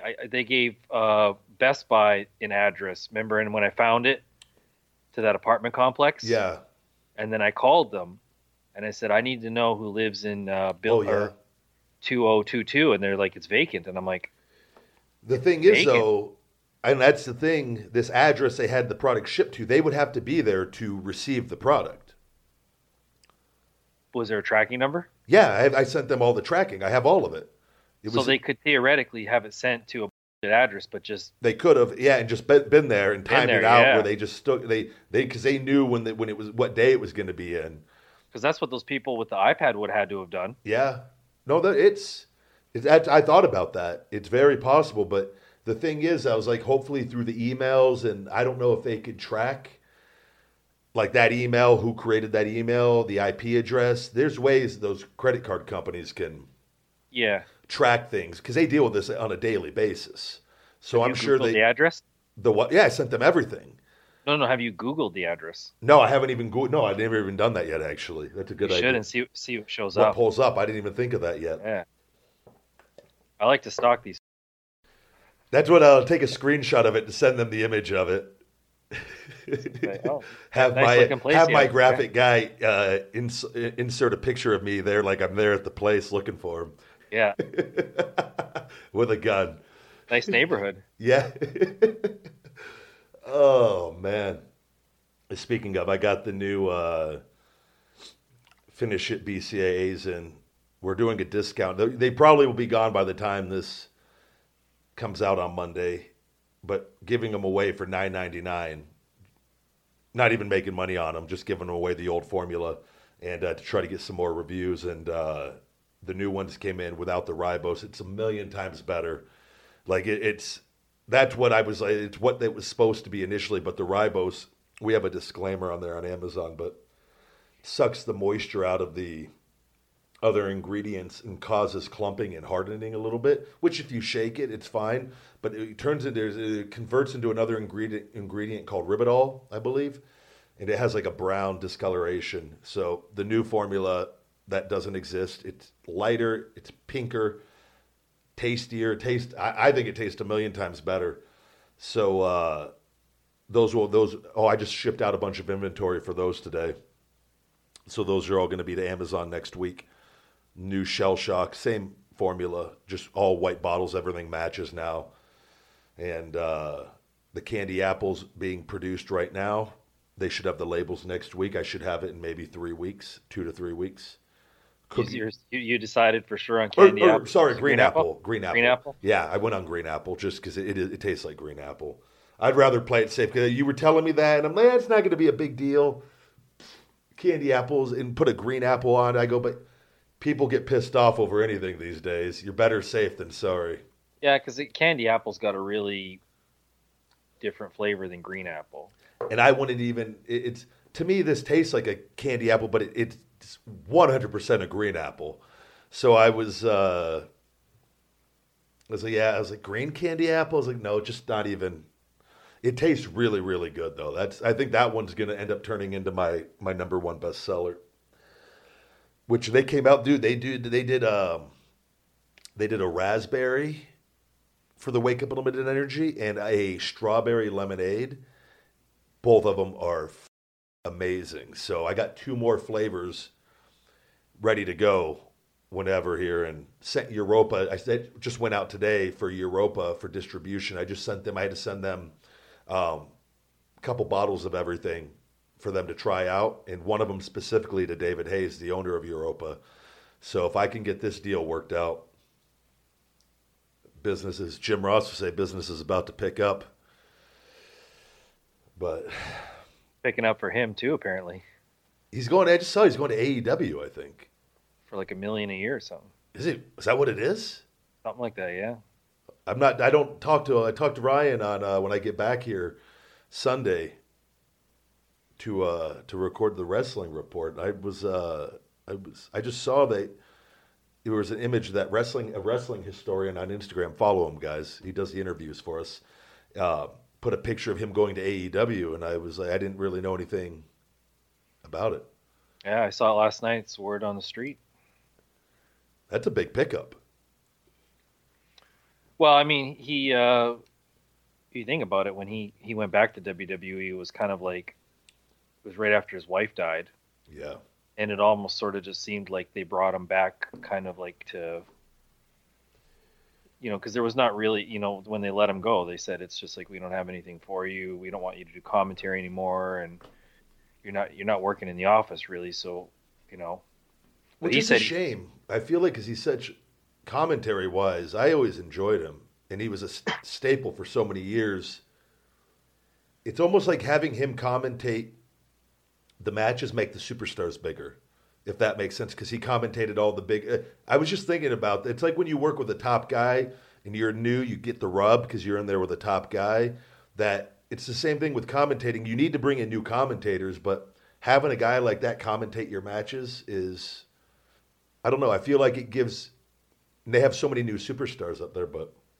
Well, it is. I mean, dude, I remember years ago when they'd say, so what are your goals in wrestling? And one of them was, I have to have a match reffed by Earl Hebner. Yeah. And this was like, he just got let go by WWE, and they're like, well, why? And I was like, what do you mean why? He's worked with everybody. He's worked with all the big boys, all the draws. I need to work with him and talk to him afterwards and just see what he thinks. Like, and I also want to have, because there's so many refs on the indies that are just like, whatever. Yeah. Right. He's the creme de la creme. I want to see how he does things, how he works. And it's just a different, it's just a different level with a guy like that. And it's like that with JR too. I mean, no offense to, any of the commentators and stuff like that, but it was just certain guys have that big show sound. Yeah. JR had it. JR had it with the King. I thought Heyman, when he did commentary there in the early 2000s when King was gone. Yep. He's got the big fight voice. Yeah. Even Vince, I'll give Vince credit in the 90s at times, and especially for a guy who knew everything that was happening on the show to be able to sell it as if he didn't. Yeah. There was a lot of matches he called that were enhanced by his commentary. Yep. And that's what I mean. He adds a lot on that end. And he's been around, man. WrestleMania 9, I was just talking to somebody about that. The guy at the UPS store today, actually, was and he was asking me something. I forget what he asked me, but he brought up WrestleMania 9 at Caesar's Palace, and I remember that. I think that was Jim Ross's first event for WWE. Yeah. For, if I'm not mistaken, it's like before that he was with WCW. I mean, he's literally been around everybody and all the greats. He's worked in the office in talent relations, but as far as like an on-air perspective, it's like. Well, he was in the office in the '80s too for Bill Watts. You know? I mean, he's. I think he's been in wrestling now for. Is it 40 years or is it? I wouldn't be shocked at that at all. It's been a long time. Yeah, because he started off as just a Joe boy. Yeah. And then I think he worked he was a ring announcer. Right? Yeah. Yeah. I'm telling you, man, if they keep just piece things together, it's going to take time. But like I said, they're going to have a lot of new guys in that promotion. It helps having a familiar face, commentate the matches for guys like that. It just somehow gives a rub. And I can't explain it, but it just does. Because if you're watching. It just sounds legit. Yeah. Anyway you slice it, sounds legit. Absolutely. And if you got to think, too, like if you're a kid or somebody and you don't know anything about this new promotion, you don't know anything about these two independent guys who are now with this promotion, but you know who I know who Jim Ross is. You're more prone to sit and watch, and rather than if you're just like, what's this? I don't know. You know what I mean? If you don't know anything going on, you don't know any of the guys. Oh, another wrestling. You know, like it's a hook, and they're adding some hooks. If they have the right hooks, that's. Well, I mean, that's how WCW grew because they had, aside from Flair and Sting, they always had big problems creating new stars. Yeah. And that's why they were such a distant second to WWF. And then in '94, when Macho Man went over, because I mean, a couple other WWF guys like defected over, like Rick Rude and stuff like that. But like he wasn't as active at that point, really. I don't. Well, he was, but I think he was there for maybe a year and a half, 2 years, and he got hurt, and he was done. Yeah. But when Macho Man went over, everybody was like, whoa. And then after that comes Hogan, or whichever one came first. And then it was like, wait a minute, these guys are here now? And I can't remember who came after that, but then there was like a break till 95, and then guys started coming in, and then, of course, 96, with Hall and Nash, and it was just like everybody was paying attention. And, I'm sure guys back then were pissed because, like, hey, how come these guys are coming in? But they brought a level of legitimacy to the company that wasn't there, or wasn't as much as it needed to be even seen as any kind of a threat to WWF. This is true. And when those guys came in, it was like, wait a minute, world champion, main eventer, WrestleMania. It's like, now all of a sudden they just instantly, just by walking out on the show,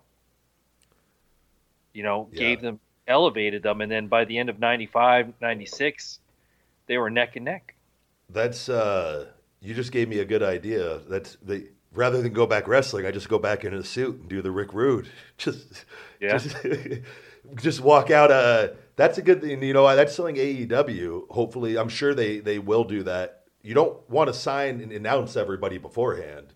You want surprises. I think that will be a big thing for them going forward too, to have that, because that's the one thing with wrestling, the surprise element of it. I think if they can recapture that a little bit, that to me was, when I was a kid, that was my favorite thing.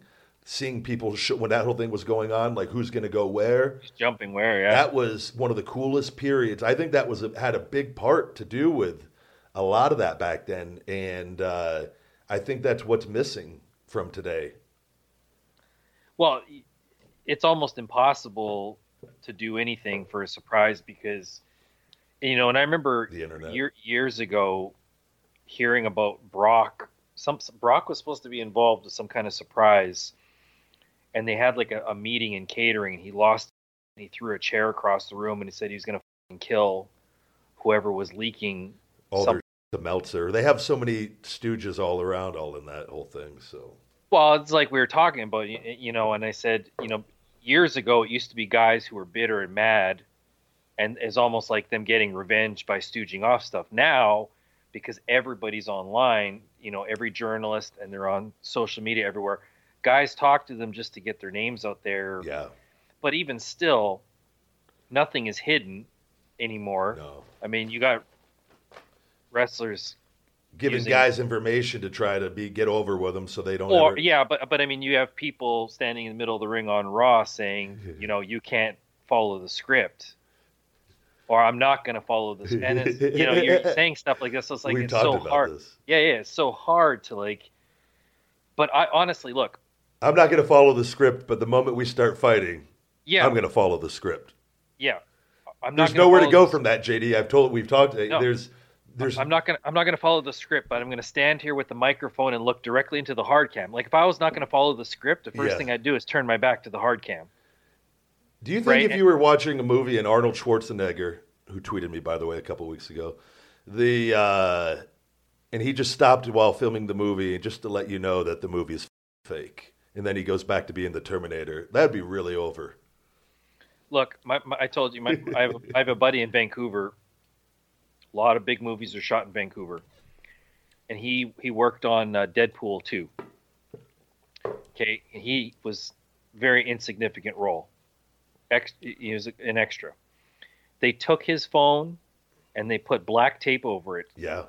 And it's a kind of tape where they give him the phone back, but they check the phone periodically throughout the day to see if he tried to take the tape off because they can tell. Because once they put it on, if you try to take it off, you can see that you tried to take it off. Yeah. So how do you have hundreds of people? There's way more people working on a movie like that than there is at Raw. And not only that, at Raw, if you take away the ring crew and the production crew and all these people who are in charge of all this other stuff that have nothing to do with the actual presentation of the show, they're not privy to any information. I think it's a lot of the wrestlers and the people up above it is. That. Yeah. So what I'm saying is, how do you have on a movie set, like think about it, you have all the lighting people, the music, everybody, you have so many people involved in the scenes. In any one scene, there's dozens, if not hundreds of people witnessing the scene who could provide spoilers. That doesn't happen in wrestling. You're talking about maybe a couple dozen tops. There's hundreds and hundreds and hundreds of people. How do they keep from not getting out? Every now and then, somebody from like the 30th floor of a high-rise will zoom in with their cell phone and take a picture of a scene being filmed and leak it online and say, oh, look, here's the car that Ryan Reynolds is driving in Deadpool 2. Yeah. But everything else with the movie is under lock and key. How do they manage that? But in wrestling, at 2:30 in the afternoon or 3 o'clock in the afternoon, it's like, oh, guess what's going to happen tonight on Raw? We just found out. It's like, what? They probably just finished right down. Yeah. I think that they should have, and I've been saying this for years, every single day or every single TV, if you are given information like that, you should have to sign something or initial something rather, that you got this script handed to you. When they give it to you, you initial it. It's a non-disclosure agreement. Yeah. And to say, here, look, you initial here. Okay, now go sit down.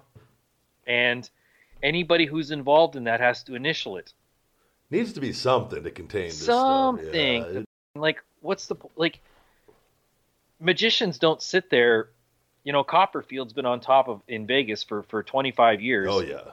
It's not like, hey, his show starts at 7 o'clock, but at 3:30 you can go read online, you know, the trick he's going to do at 8:15 and how he's going to do it. He also doesn't tell you while he's up there doing the act that in it's the fake. By the way, he doesn't just stop to break character and say what I'm about to do is completely fake. The woman is not sawed in half, guys. Yeah, I didn't really make the 747 disappear. It's all fake. Yeah, it's all don't fake. Get scared. And then tell you actually exactly how it is fake, and then do it. Yeah. You still won't. It's all just so counterproductive. And I mean, anybody who listens to this or thinks like, oh, well, man, things have changed. It's just the way it is. That doesn't mean that it's good or right. It's still nowhere to go from it either. You don't do that. It's okay to, I think in context of this, on a show like this, or when people are doing interviews, even though I think even when you're doing interviews for WWE or as business, you try to stay in character to some degree. I think that's key for that kind of stuff. But like, you see in like interviews and stuff, people open up, and because people, they're there for that. That's what they're, but because you're not actually performing the magic, so to speak. But I think when you're like in the work environment, there's no need.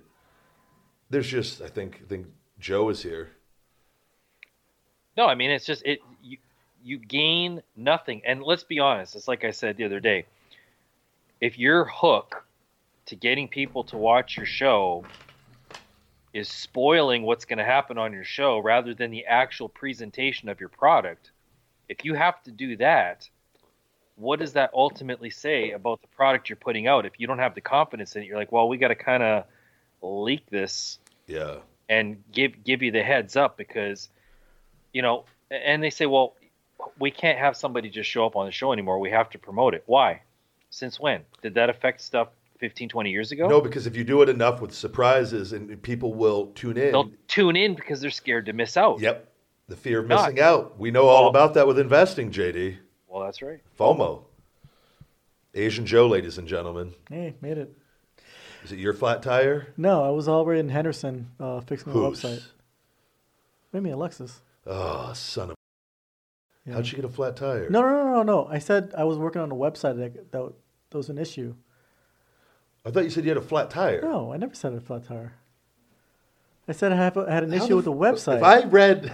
Did you? So you said I had a flat tire? Hold on. So hold on a minute. The first 5 minutes of the show, we talked about Joe having a flat tire, whether we're speculating whether it's his or somebody else.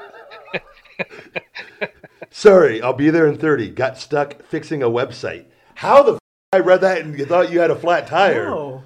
Like, I think I only read till fixing and just assumed because of all I did talk about you're known for your car troubles. Right. No, I was in Henderson. I was also just coming in with carrying in some ice cold Zevias.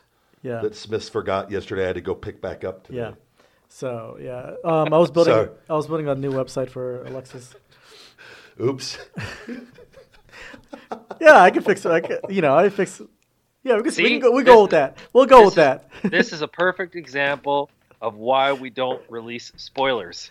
Because you never get it. See, because you never know. Mistakes like that. He comes in and says, "No, I was building a website." We're like, "Whoa, we thought it was a flat tire." I'm not wrong very often, JD, but I was wrong on that one. I'm like, where did the flat tire? I don't know why. I think I literally just read till fixing. Oh, there's no excuse for that. That's fine. But there was a problem. But bottom line, I made it. Did you get the website fixed? Yeah. Well, it was just like I was up installing WordPress, and then there's some plugin that wasn't working. So I was then by the time you texted me, it's like, oh, it's 4:00. I got to get here. So. No, that's good. I said, oh, me and JD are going to get started because I leave for St. Louis. That's right. In the morning. I was trying to, because Sunday I won't be able to. Yeah, you're out of town or you're doing. No, because a friend of mine is in town. You said an old high school buddy of mine is actually coming in from Australia. Oh wow! So he's coming on Sunday, so he wants to hang out. What part of Australia? I think Sydney or Melbourne. I'm not. Okay. I'm not sure which. But he works down there. So, but dude, I just realized that it's gonna be our 20-year anniversary, 20 year. I thought you were talking reunion. About the show. No, yeah. Too long, but the high school reunion. Oh, I've never gone to any of them. I'm talking about that in my book. How I never went to like prom, or I've never gone. I never went. Like I remember. I've never gone to because I was gone. I remember there was a 10-year high school reunion in Chicago, but I never went because I was like the between the jocks and the nerds. So I never mediator really, between the jocks and kind the nerds. of, yeah, but. I was just, you had your own clique of friends, and so it's like, whatever. I see my clique of friends. What's the point of seeing everyone else? But I was very, like I said, I'm very, I don't know. Were you a popular kid? I was, because I excelled at sports. Yeah. So I got along with everyone. Yeah. But I was a antisocial little. Really? Like I had my little group of small friends that grew up in my neighborhood by me. And all I did play sports, and like I got along with everybody, but like, I didn't like go out. I never went. So no one asked you like, "Hey, you want to come up to prom?" I never went to one school function. Actually, not one. I never went to dances. Yeah, I never went to dances, but I did like. I didn't want a Letterman jacket. I thought they were stupid. I just thought like, really? Yeah, I was like, I don't need that. I didn't care. Oh, okay. It wasn't like my parents would have got it for me. I just never. I don't know. I live in my own world. I don't like. I'm really curious, like, if we can interview like your old high school classmates and see what they thought of you during high school. They all follow me on social media because I'll get messages from them. Right, but I want to see like how you were in high school, like from their point of view. I saw somebody posted something that when I posted my creatine, I guess I did a presentation in one of my, I don't know if it was a chemistry class or something on creatine. Really? And I don't have any recollection of it, but he said I kept smelling it during the, and I don't, and I don't know what he was talking about. I don't, but I also know that I didn't like public speaking back then. Right. Like, I don't think anyone does it. No. Some people probably, Yeah. but I was very shy and reserved as far as Yeah, like, I was like that in high school too. I was like where in school everyone straight A or A and B and E in citizenship. I was straight E. What is E? Like excellent. Oh, for okay. citizenship.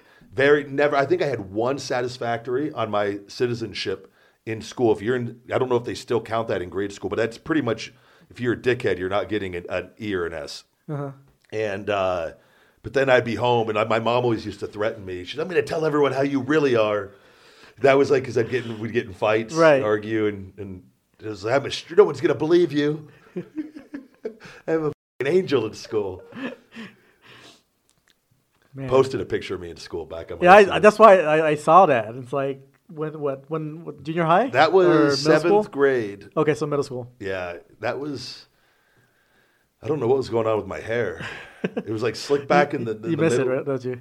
Huh? You miss that hair, don't you? I want to grow it back. Just to, I was thinking about letting my hair grow back out just randomly, like a couple weeks ago. Yeah. Because I'm not doing any wrestling stuff for a while till I'm completely better, and I was like, I was like, I don't want to go through that awkward phase of letting it grow back out because it'll look good for a bit, and then it'll get like.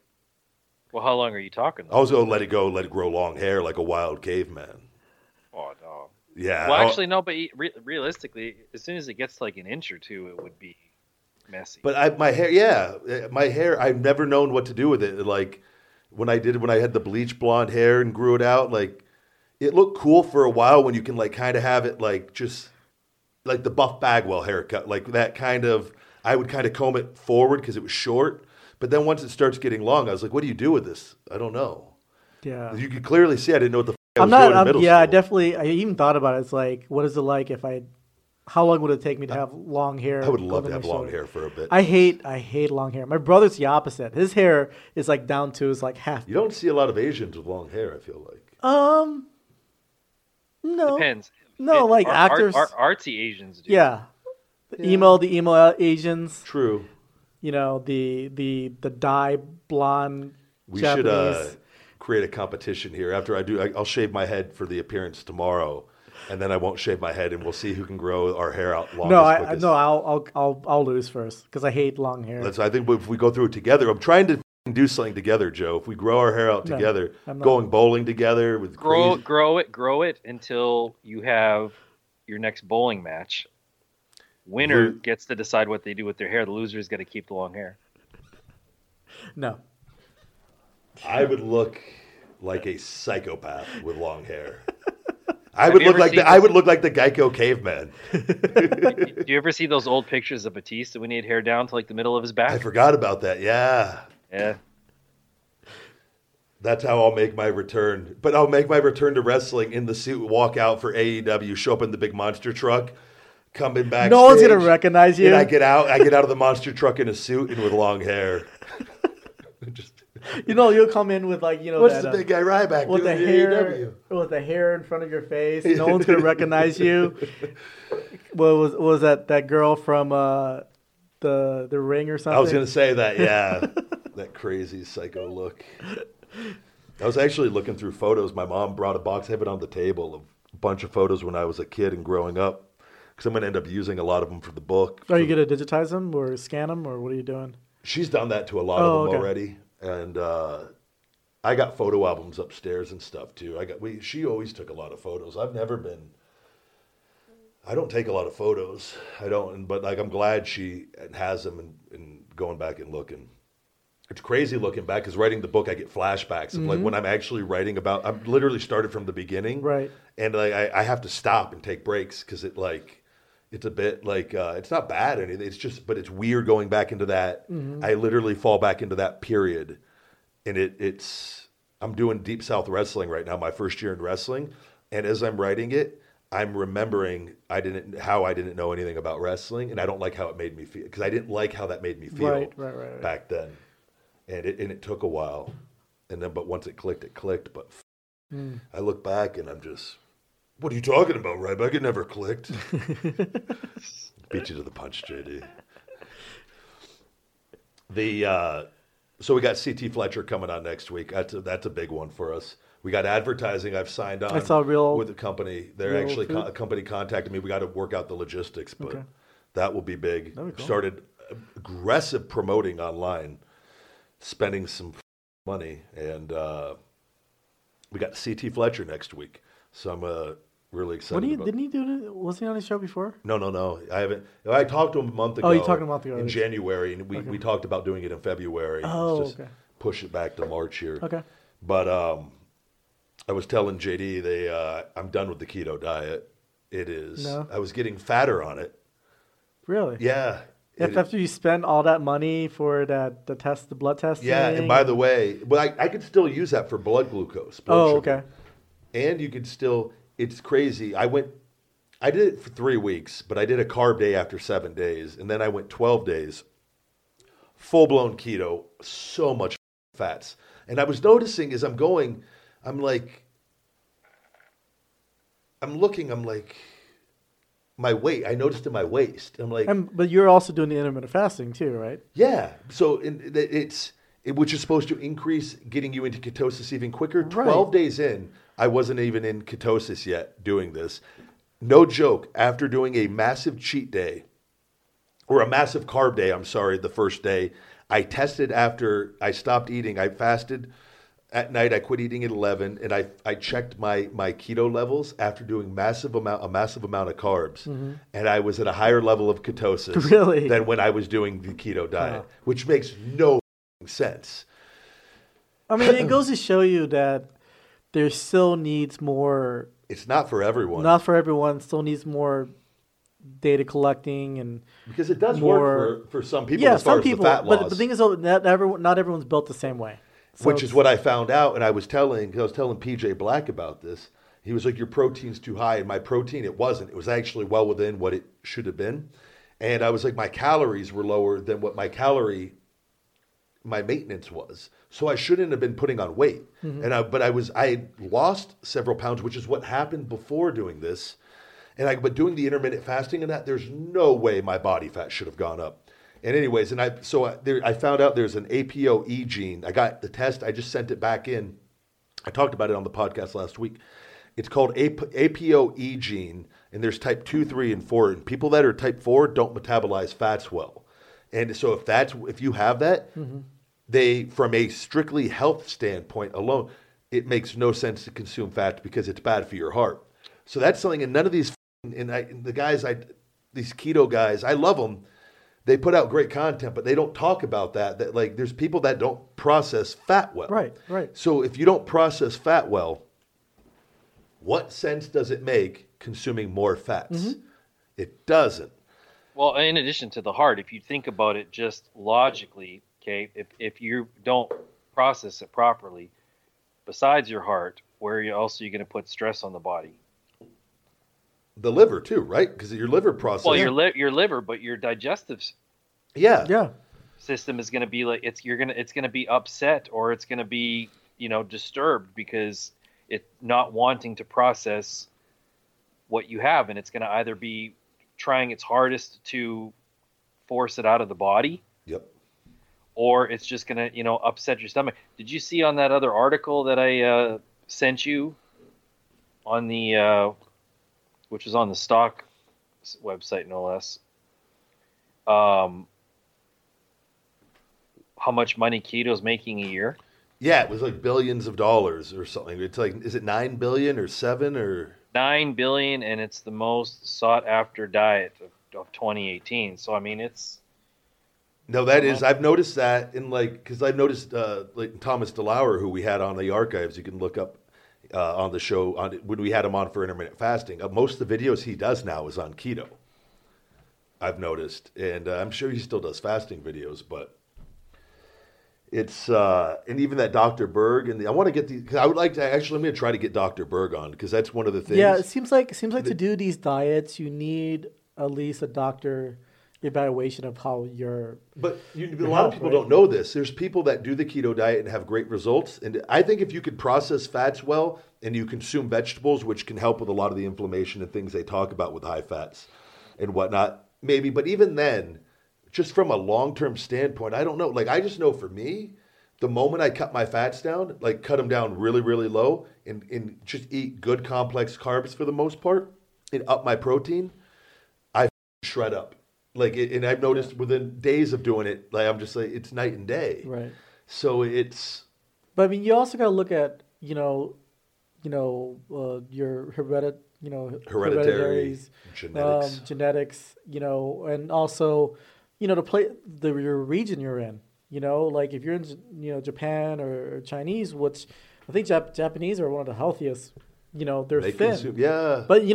But I hang out with a lot of Japanese people. They smoke like a chimney too. Yeah. So it's like. And there's some people that never smoke and then get lung cancer still. Yeah. And so it's and plus over here, in the United States, a lot of our foods are processed. If you go to China or Thailand or even Italy, their pasta's made differently. Yeah. Because the wheat is not modified, GMOs and stuff like that. So same thing in France, where there are a lot of thin people, but they eat, I think they eat fatty foods and stuff like that. And yeah. Bread. Well, that's what they say. People that do the Mediterranean diet with a balance of everything tend to. The research has shown that's very healthy. Yeah, but they don't eat it. They diet. But I just don't know. And I was like, because it's. I was wanting to do it because, like I told JD, I was like, if I could get, because they say you got to get fat adapted, and I talked about it. But they say it could take up to a year to get fat adapted. I was like, I ain't trying to do no diet for a year. I just want to use it. I wanted to do it because if it would allow me to cut and lose body fat really quickly, right, I would do it on a short-term basis to really, if I really, really wanted to get shredded. And I was like, but then I would want to go back to carbohydrates and having a more balanced diet and whatnot. And but there's like, I was like, I'm not trying to do that for a year and like just guzzling fats and. It was. I didn't like it. I feel so much better switching my diet back. Yeah. And just keeping my fats under control. Yeah. And it's. I think you gotta. I'm actually going to the doctor Monday, primary care doctor, because I'm gonna get a bunch of heart exams done. And I'll talk more about those because I got my cholesterol from my last my lab work. My cholesterol is all actually really good. And there's two things I didn't realize with cholesterol. If you take your total cholesterol and divide it by your HDL, that number is really important, and it's supposed to be anything under 5. And I was at 4.02. As far as like having heart attack symptoms, not 100%, but in relation, they have found that's a very important number, more important than HDL and LDL, which they have found isn't nearly as important. There's different factors that go into this. And then also your triglycerides divided by your HDL. If it's under 3, that's that number, which I'm 1.15. Very healthy numbers on that. So, but there's a coronary artery calcium score that the anabolic doc talked about on his episode when he was on the show. I'm going to get tests for that, a glucose tolerance test. The APOE gene I just sent back yesterday. It actually went out today. I put it back in the mailbox yesterday. There's another test called the A1C test and a CIMT scan. I'm going to try to get all of them done. Sounds expensive. I'm getting it done through insurance because I want to know just health-wise, because if you catch any of these early, otherwise people get in their 50s and 60s and bam, get hit with it, get blindsided, and they don't show any other signs with cholesterol or anything. Well, yeah, I mean, with Luke Perry, he passed away. That's right. And he had a stroke. Yeah, he has a stroke, right? Yeah. And so it's definitely... it's very important to get yourself checked out. And that's something I think a lot of us neglect sometimes, especially when you're young. You don't even. I don't know. He wasn't a big man. I think he was thin. Yeah, no, he didn't. Wasn't overweight. Or I think anything. they're gonna do. Was he in He was in 90210, or was it the other? Was it? He was in Beverly Hills 90210. My right. sister sent me a picture of the pillow. She had a pillowcase with him on it, and it was all faded. She still has it. Wow. Me and her used to watch because we used to watch. We'd watch TV. I'd get to watch my shows. She'd get to watch hers, and like we would watch shows together sometimes. And that was one of them we would watch. Really, I never got into it, but I heard that I watched all of they them. were going to. I think they signed a contract to redo it. He hadn't signed on yet, but he'd signed on to do, I think, some spots on it because he had other commitments, but he was still going to do it from what I saw. It's unfortunate, man. But yeah, it's crazy. It goes to show you that it could happen to anybody, regardless if you look healthy, you don't look healthy. I mean, I wonder if he had was like up to date on his blood work and lab work and tests. Yeah, we don't know. They won't. Well, the one thing that I was saying the other day that stuck out from the anabolic doc was he said a lot of these markers for some of these heart issues don't show up in your. He said you can have a full panel, and the markers aren't even going to be on there. So you can go and get this big, extensive panel, which, I'm sure both of us have had in the last couple of years. And he's like, it wouldn't be on there. You have to have specific tests done looking for specific things. And then on top of that, it doesn't hurt to have something like a CAT scan so they can get an actual visual. Because it's like with my liver and my spleen, I had values that were showing I had, hematomocytosis or whatever, or hemochromocytosis on the liver. But when they got the CAT scan and they saw that the portal vein that went between the spleen and the liver was much bigger than it was supposed to be, there was nothing in my blood work that would let them know that. And there's nothing in my blood work that's going to tell them that my spleen was enlarged like that. Yeah. Right? So you don't know until you take it to that next level. That's when he said that coronary artery calcium score is really efficient at like showing plaque, I believe he said and blockages, yeah. Yeah, right. He said that one really will let you know. Not saying that's the end all be all, but no, but he said that one could be the difference between life and death. Yeah. Right? As soon as because the book, it's for my tips of the week on my book this week. I actually, because I got a book on preventing heart attacks. It was, which I don't think that's the exact name of it, but as soon as I saw that name, I go, that's right. That's the test the doctor said to go. And I called. I finally got my insurance found me a primary care physician, and I'll go there Monday. And who's your insurance? Am Better. Oh, yeah, I signed up for that too. Yeah, they're covering Nevada now. That's the one. I pay a pretty penny, but it's been good so far with all the procedures and everything. That's good. And whatnot. The back to training. I went back light this week. Get some weights in. And when's the shoulders gonna be completely? Oh, it's a ways away. Yeah, it's gonna from that when they scoped it, that rocked the joint. Like I feel like today it's calmed down a lot, but I found a couple new stretches because my lat's been glued down, and with the foam roller I found something. Do you have to sleep a certain way?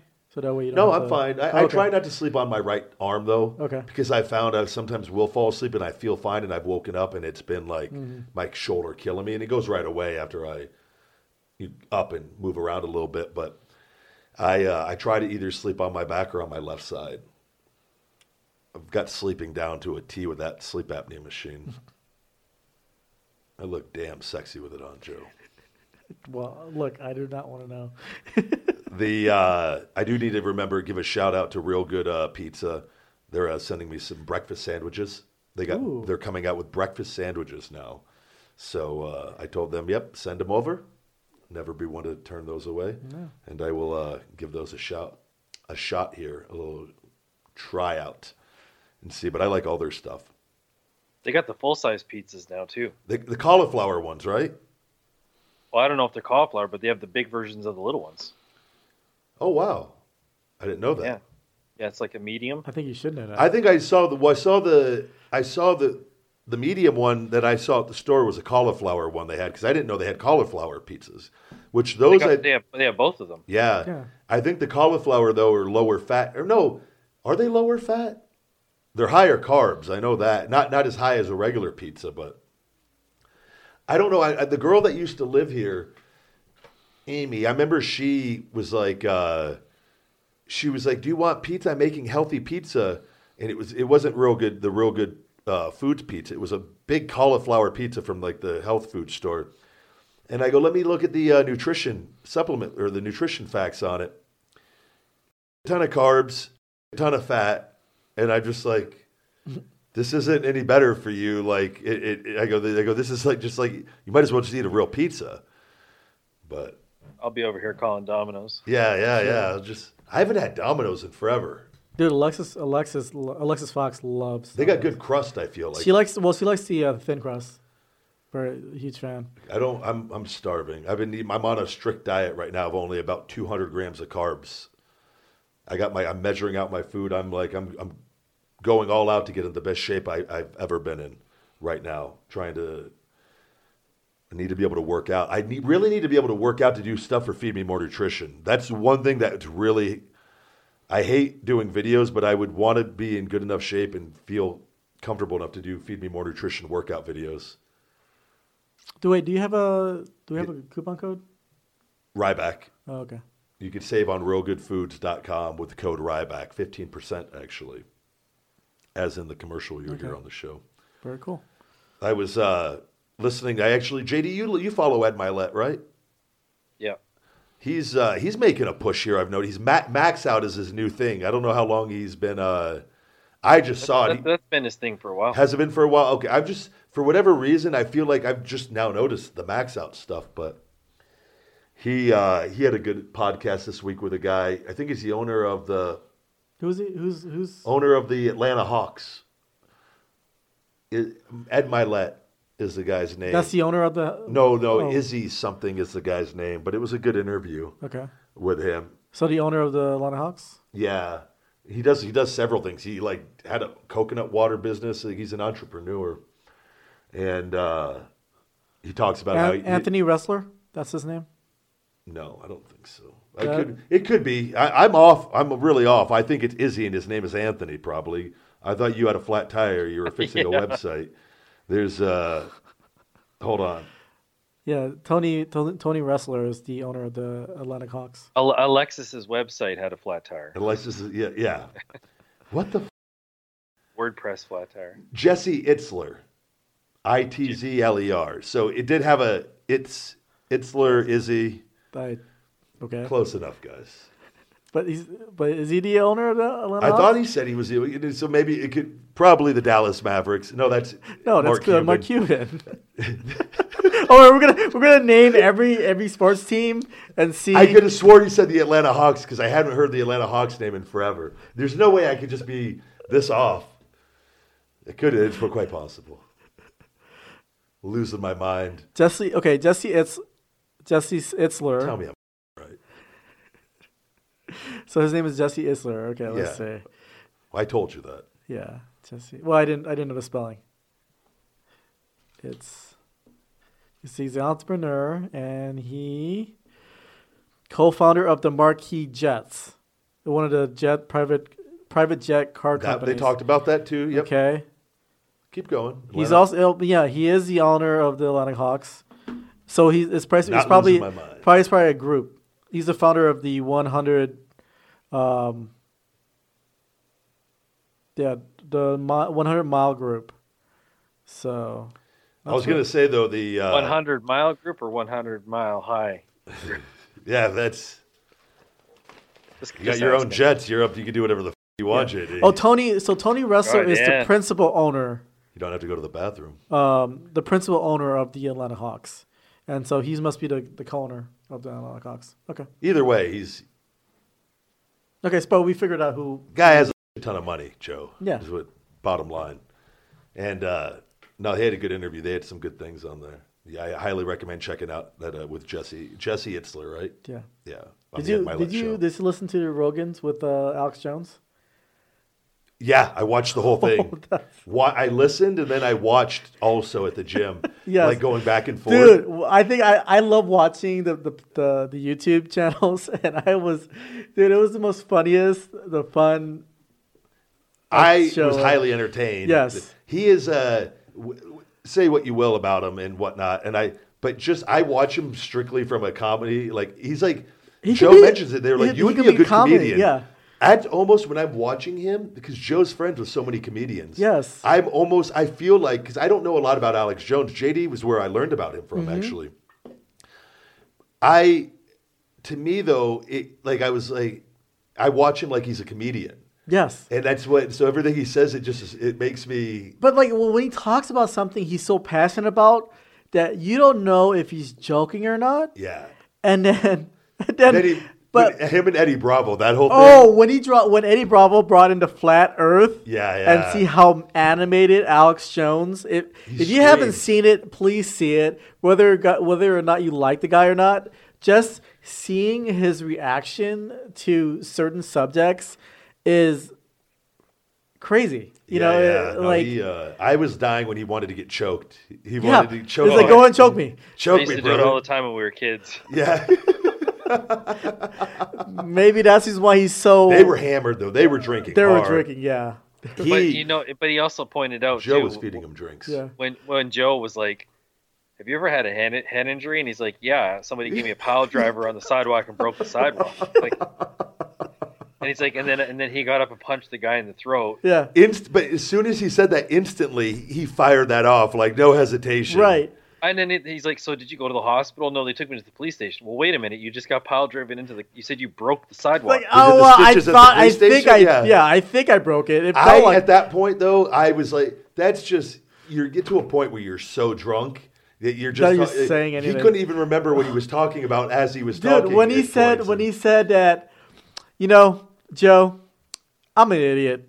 Then seeing Joe on the ground. He also said he was a retard. He had something like that. He said he was gay. He said several things where they got some great sound bites, I think. I'm like, wow. No, I usually don't listen to the whole thing. I listen to the whole. Yeah, it was like thing. almost 4 hours. That's what I saw. I go 4 hour. Yeah, podcast. A 4 hour. Like I think it's long. Like Joe Rogan's podcast was like 5 hours long. He missed his flight. I remember he rebooked his flight or something, and they just. Yeah. Dude, and the very next day, he did like 2.5 hours with David Lee Roth. Yeah. Does he do an everyday show? I think whenever his guest is available. I think. It's just whenever they're available. And he records, right? It could be like 2 a week, 3 a week, or 1 a week. I mean, that's his podcast and his comedy. Yeah. That's all Joe. I mean, he comedy's has on the weekends probably. No, he does comedy during the week. He does do. That's right. He does. He does it at the Comedy Store a lot because he's one of the main paid regulars. I mean, he did the improv. I think yesterday he did the improv and the power went out, and so they actually fished power next door and they did it with this couple lights on. I'm gonna pull in Alex Jones. Actually, I got to go to the bathroom real quick. I can't hold it anymore. Why don't we just go on commercial break? Take a break. We're not doing a live show. Yeah. That is true. We could have just taken a break. I was trying to literally just duplicate the Rogan show. Just me and JD on the show. It's like, well... Oh, I mean, it's just right down the hall here. Right, but why don't we just take a break and go on a piss break? Don't tell me how to do my show, Joe. We're going to go ahead and take a break, guys. We'll be right back after these messages. It's the big guy Ryback with Feed Me More Nutrition, and I just wanted to say thank you guys for another great year. We started the brand with 3 supplements, and we're now getting ready to release our 7th supplement, our 10-count creatine. We just released our GTS Go to Sleep high-powered sleep aid, so if you have a difficult time falling asleep or staying asleep, check out our all-natural GTS sleep aid available on feedmemore.com and Amazon. Speaking of feedmemore.com, we have all new domestic shipping rates. No shipping over $9.99 domestically anymore, with rates as low as $4.99. We want to be more competitive, and as a thank you guys for being loyal customers, offer you the best shipping rates we possibly can. So if you guys haven't checked out Feed Me More Nutrition, now's your chance. We are a premium all-natural supplement company that gives you safe, natural formulas that get results. Feedmemore.com and Amazon. Get hungry. Stay hungry. Feed me more. Hey, what's going on, guys? It's the big guy Ryback, and I want to talk to you about Fuel Meals, my personal meal prep service I've been using for years. Meal prep at your doorstep. Fuel Meals at fuelmeals.com has something for everybody. An easy way to eat healthy in this fast-paced life we are all living. Whenever I'm in a pinch, I go to my Fuel Meals, and I love it. I love to eat real food, but the fact is, I can't cook for every single meal of the day. So Fuel Meals come in handy for me when I need it most, and I think it could help you too. Tell them the big guy sent you and use discount code THEBIGGUY to save 15%. FuelMeals.com. Feed me more. We are back. I feel a lot better now, thank you. Yeah. Just trying to let you and JD have a little one-on-one time. Yeah, but then it was funny when you guys go to the bathroom and JD left, and so it's like, hey, whoever editing this video, our video, the YouTube guy is helping out a lot. Is he doing? Is he doing like outtakes and stuff? No, I'm gonna start getting more and more because somebody else just reached out, and I'm gonna start posting more videos on YouTube, on Instagram too. Okay. And yeah, stories. They should do. And they said get everything is gonna. We're on the right track. Cool. Everything's in place. It's taking time. Finally got a guy that can transcribe the show. Got it all set up, and we'll have that. We should do a Spanish version, a Russian version. You're just sending in all those different things. What's the deal? Is there something going on with North Korea today with the JD? Yeah. They're building I think the talks ended abruptly, and now I think North Korea is rebuilding their long distance. They never stopped. That's what I was going to say, right? It says commercial satellite imagery of a facility near Pyongyang suggests North Korea is preparing to launch a missile or a space rocket in the very near future. The images show cars and trucks parked near a facility with rail cars nearby, and also cranes are erected. I saw a thing on the TV saying North Korea planning a new launch or something. That's what I was going to. Where are they planning to launch? Well, they were doing a lot of missile testing, right, up until that first summit. And I think the first thing that pissed them off was when Trump came back, or not even came back that night, he tweeted that they've agreed to completely denuclearize and the world is a safer place and all this other. And then like 2 days later, a representative from North Korea is like, we never said that. We never agreed to that. Where did that come from? Mm-hmm. So then there was a little bit of tension there. Yeah. And then the ambassador, who is Mike Pompeo? Is he the ambassador? Oh, I thought it was that the guy in the ambassador to North Korea. Yeah. Okay. It's not. You're not thinking Bolton, are you? Yeah, I thought it was Bolton. Is it Bolton? Well, he's a war hawk, anyways. But he, I don't know. The talks weren't going very good, so eventually they had their second summit, and apparently it ended like hours earlier than expected. Supposed to. I saw that. And then word coming out of North Korea within 24 hours of the summit was they were pissed off, and that the situation between the two countries was actually worse than before the first meeting. So I hate seeing anything with nuclear weapons. Yeah. It's uncomfortable because it's this is why we never should have left South Korea. Yeah. That was the whole reason for, and that's all tied into the trade war. Yeah. There's a lot going on. The representative for North Korea is Stefan Bagan. That's the representative for North Korea. And I believe the UN ambassador, I think she quit. Yeah, I think so too. It was. Do we have? And I'm not, because I'm out of the loop on a lot of this stuff. Yeah, because obviously we have a lot of nuclear weapons. A lot. Yeah, and we're not a political podcast. I'm not a political guy. I don't. Oh, of course we got nukes, but I'm saying, do we have things that can intercept nukes as well? I think the success rate is like 10%. That's what I was going to ask. Like really low. But that's why we needed that was the whole reason for North Korea, is because South Korea, it allowed the United States it was like a 7-second response Like we would know within 7 seconds. Oh, wow. Of the nuke being launched, and we would have a way better chance to shoot it down. And then by closing that off, because we were in a trade deficit to North or South Korea, which essentially just allowed us to have a base there with like 25,000 soldiers, and in case of the event of a nuke, and the president wanted to bring it back and said, well, let's just put it in like Seattle or something. Like, no, because that will give us a 37-minute response time instead of like 7 seconds or whatever it was. It was like, that makes no sense. Or, well, what if we put it in Alaska? Well, that's a 35-minute response time. It's not any better. Like, by the time we get a chance to intercept, it's, you know. What about, I mean, we still have bases in Japan. We do, but it was, I can't remember the specifics of it. And they were saying the difference was, I don't know if the bases in Japan are even equipped for that, to intercept.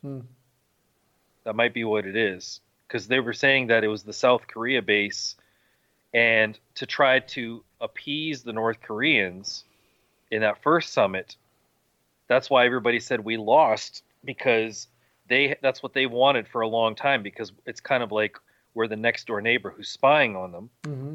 And they wanted us out of South Korea so they could do whatever they wanted with us spying on it. So at the end of that summit, we agreed to take the troops out, but they didn't agree to anything.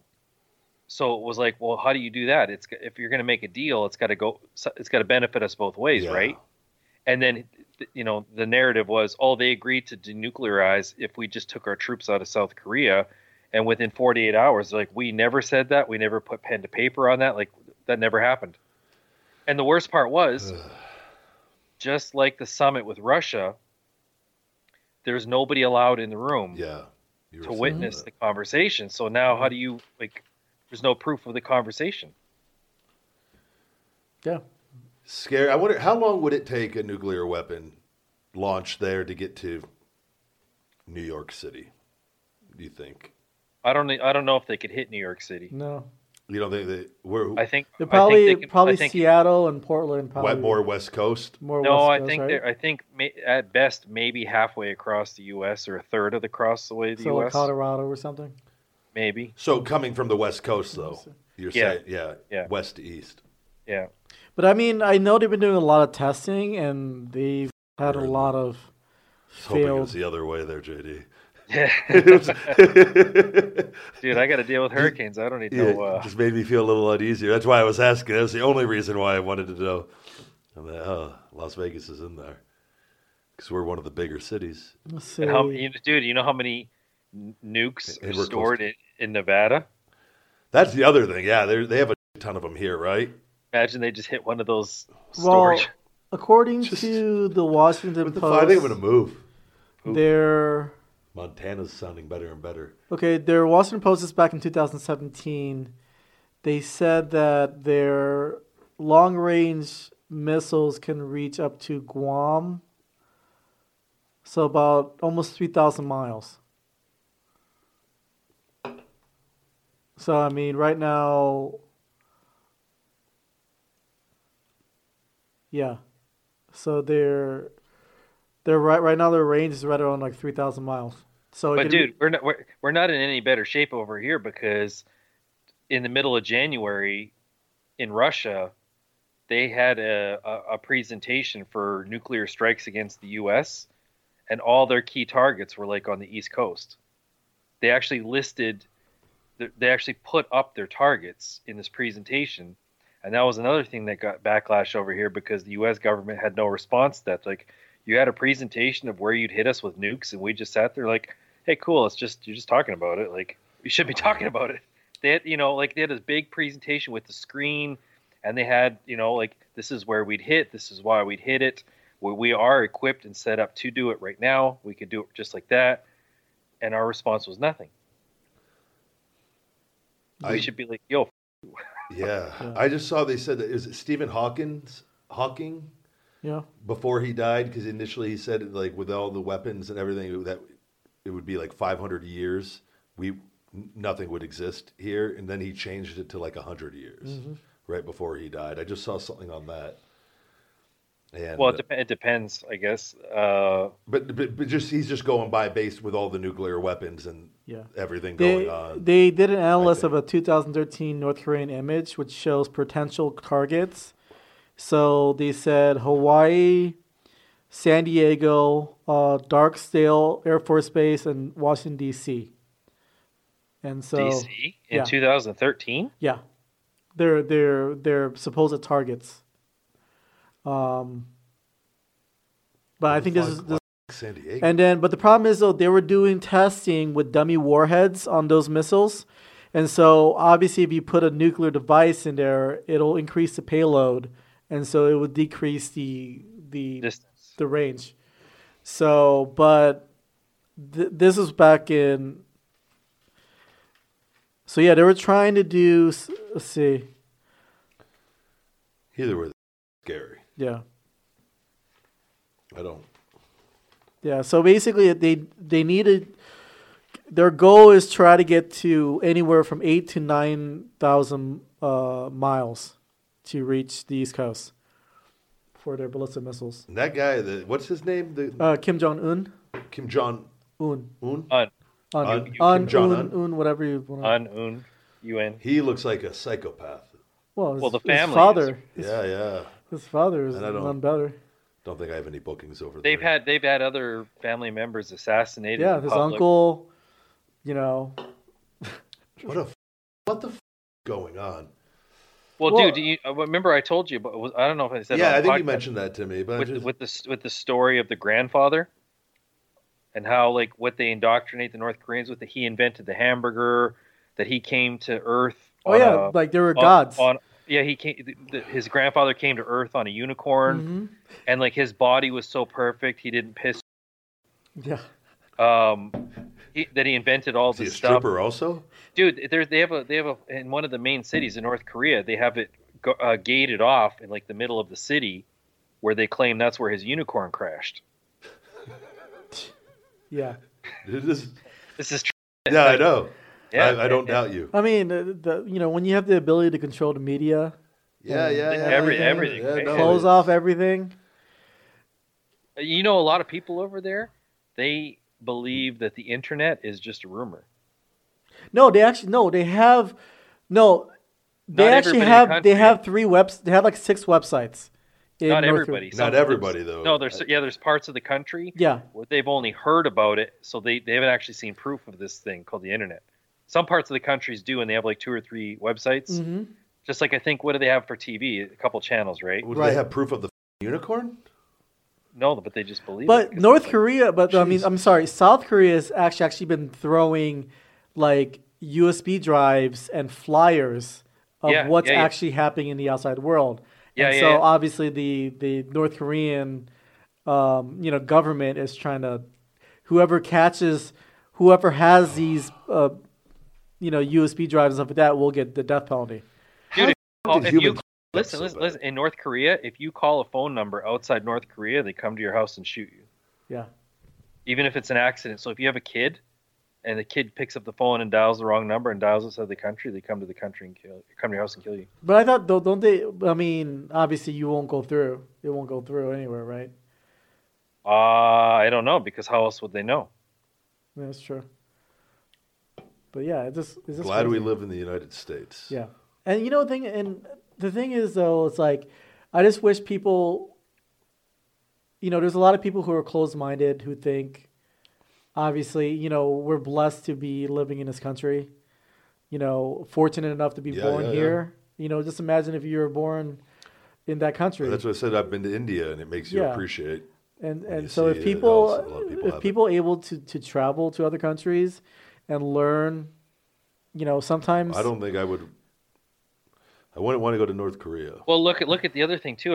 I read on there, like if you do something wrong and you go to jail, regardless of the crime, like there's no trials, there's no lawyers.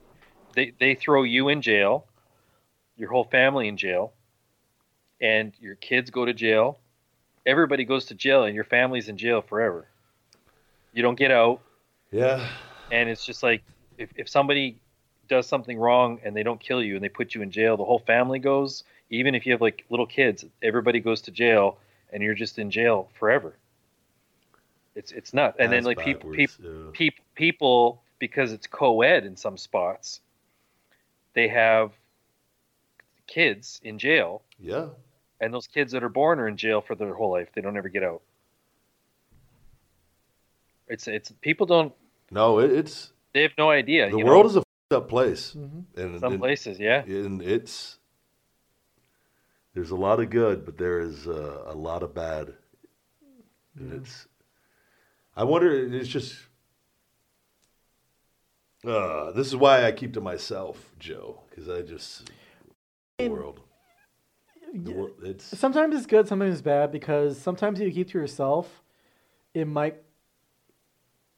whatever happens outside in the real world may affect you. Could. So unless you live in a bubble that's strong enough yeah, to unless stop you a move nuclear out to attack. Montana and stuff like that. But I mean, it's always good to be aware of what's going on in your surroundings, so that at least you be prepared for it. Yeah. Either way, though, hopefully all this is. But this has been going on for. It has been going on for a bit. For a long time. They need to get this. They need to get this resolved. Yeah. Well, I mean, one way or other, either a war breaks out or they actually run out of money completely. Yeah.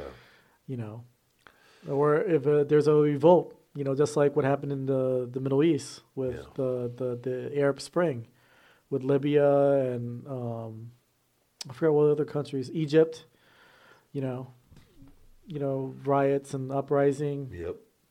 But I don't think there would be a war because North Korea's military is tiny compared to right. It would just be like, and they would know too that if they shot a nuke or anything, that they're toast. Well, yeah, right China's right there. It's like, hey, even though we're your buddies, but if you throw nukes over to the United States, it's like, hey, that's our money too. Our money's sitting in the United States. Yeah. Yep. Yeah. No, that's what it's.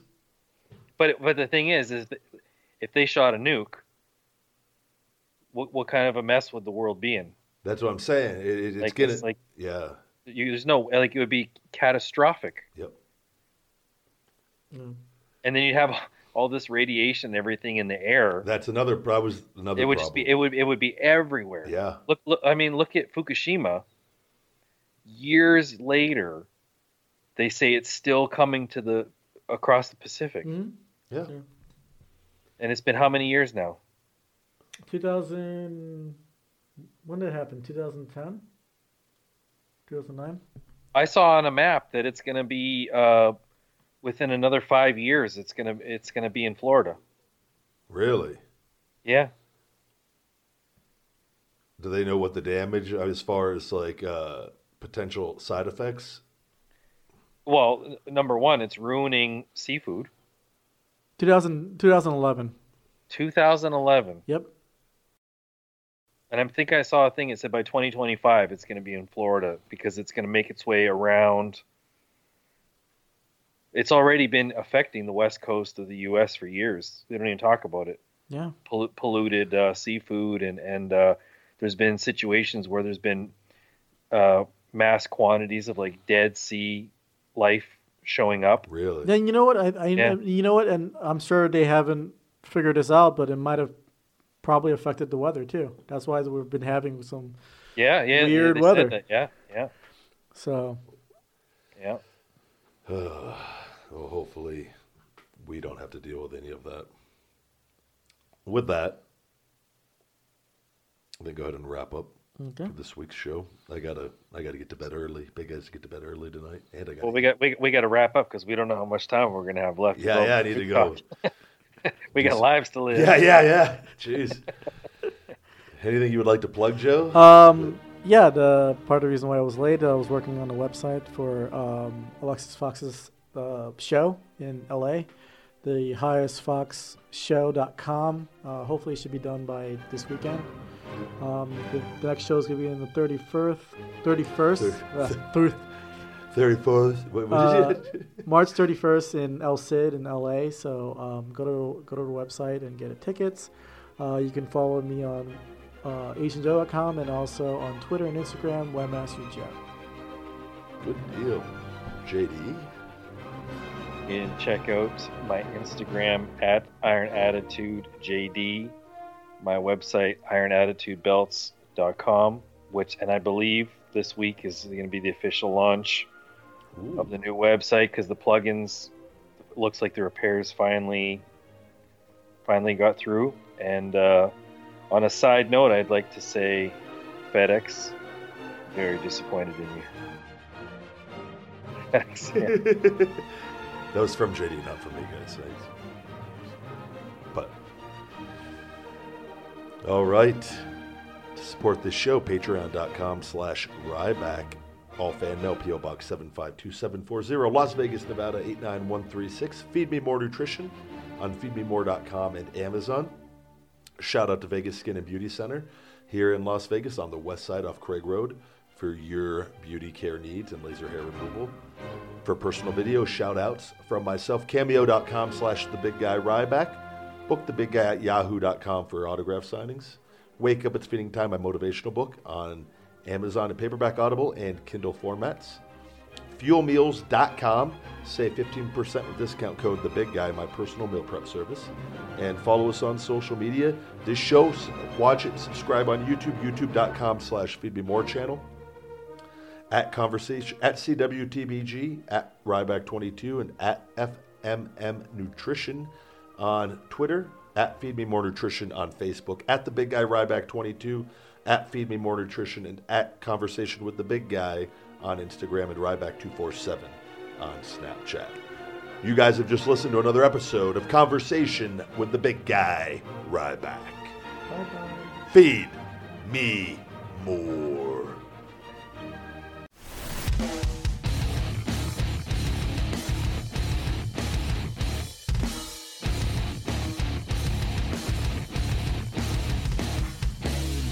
This is Conversation with the Big Guy Ryback. Subscribe, like, rate, comment, and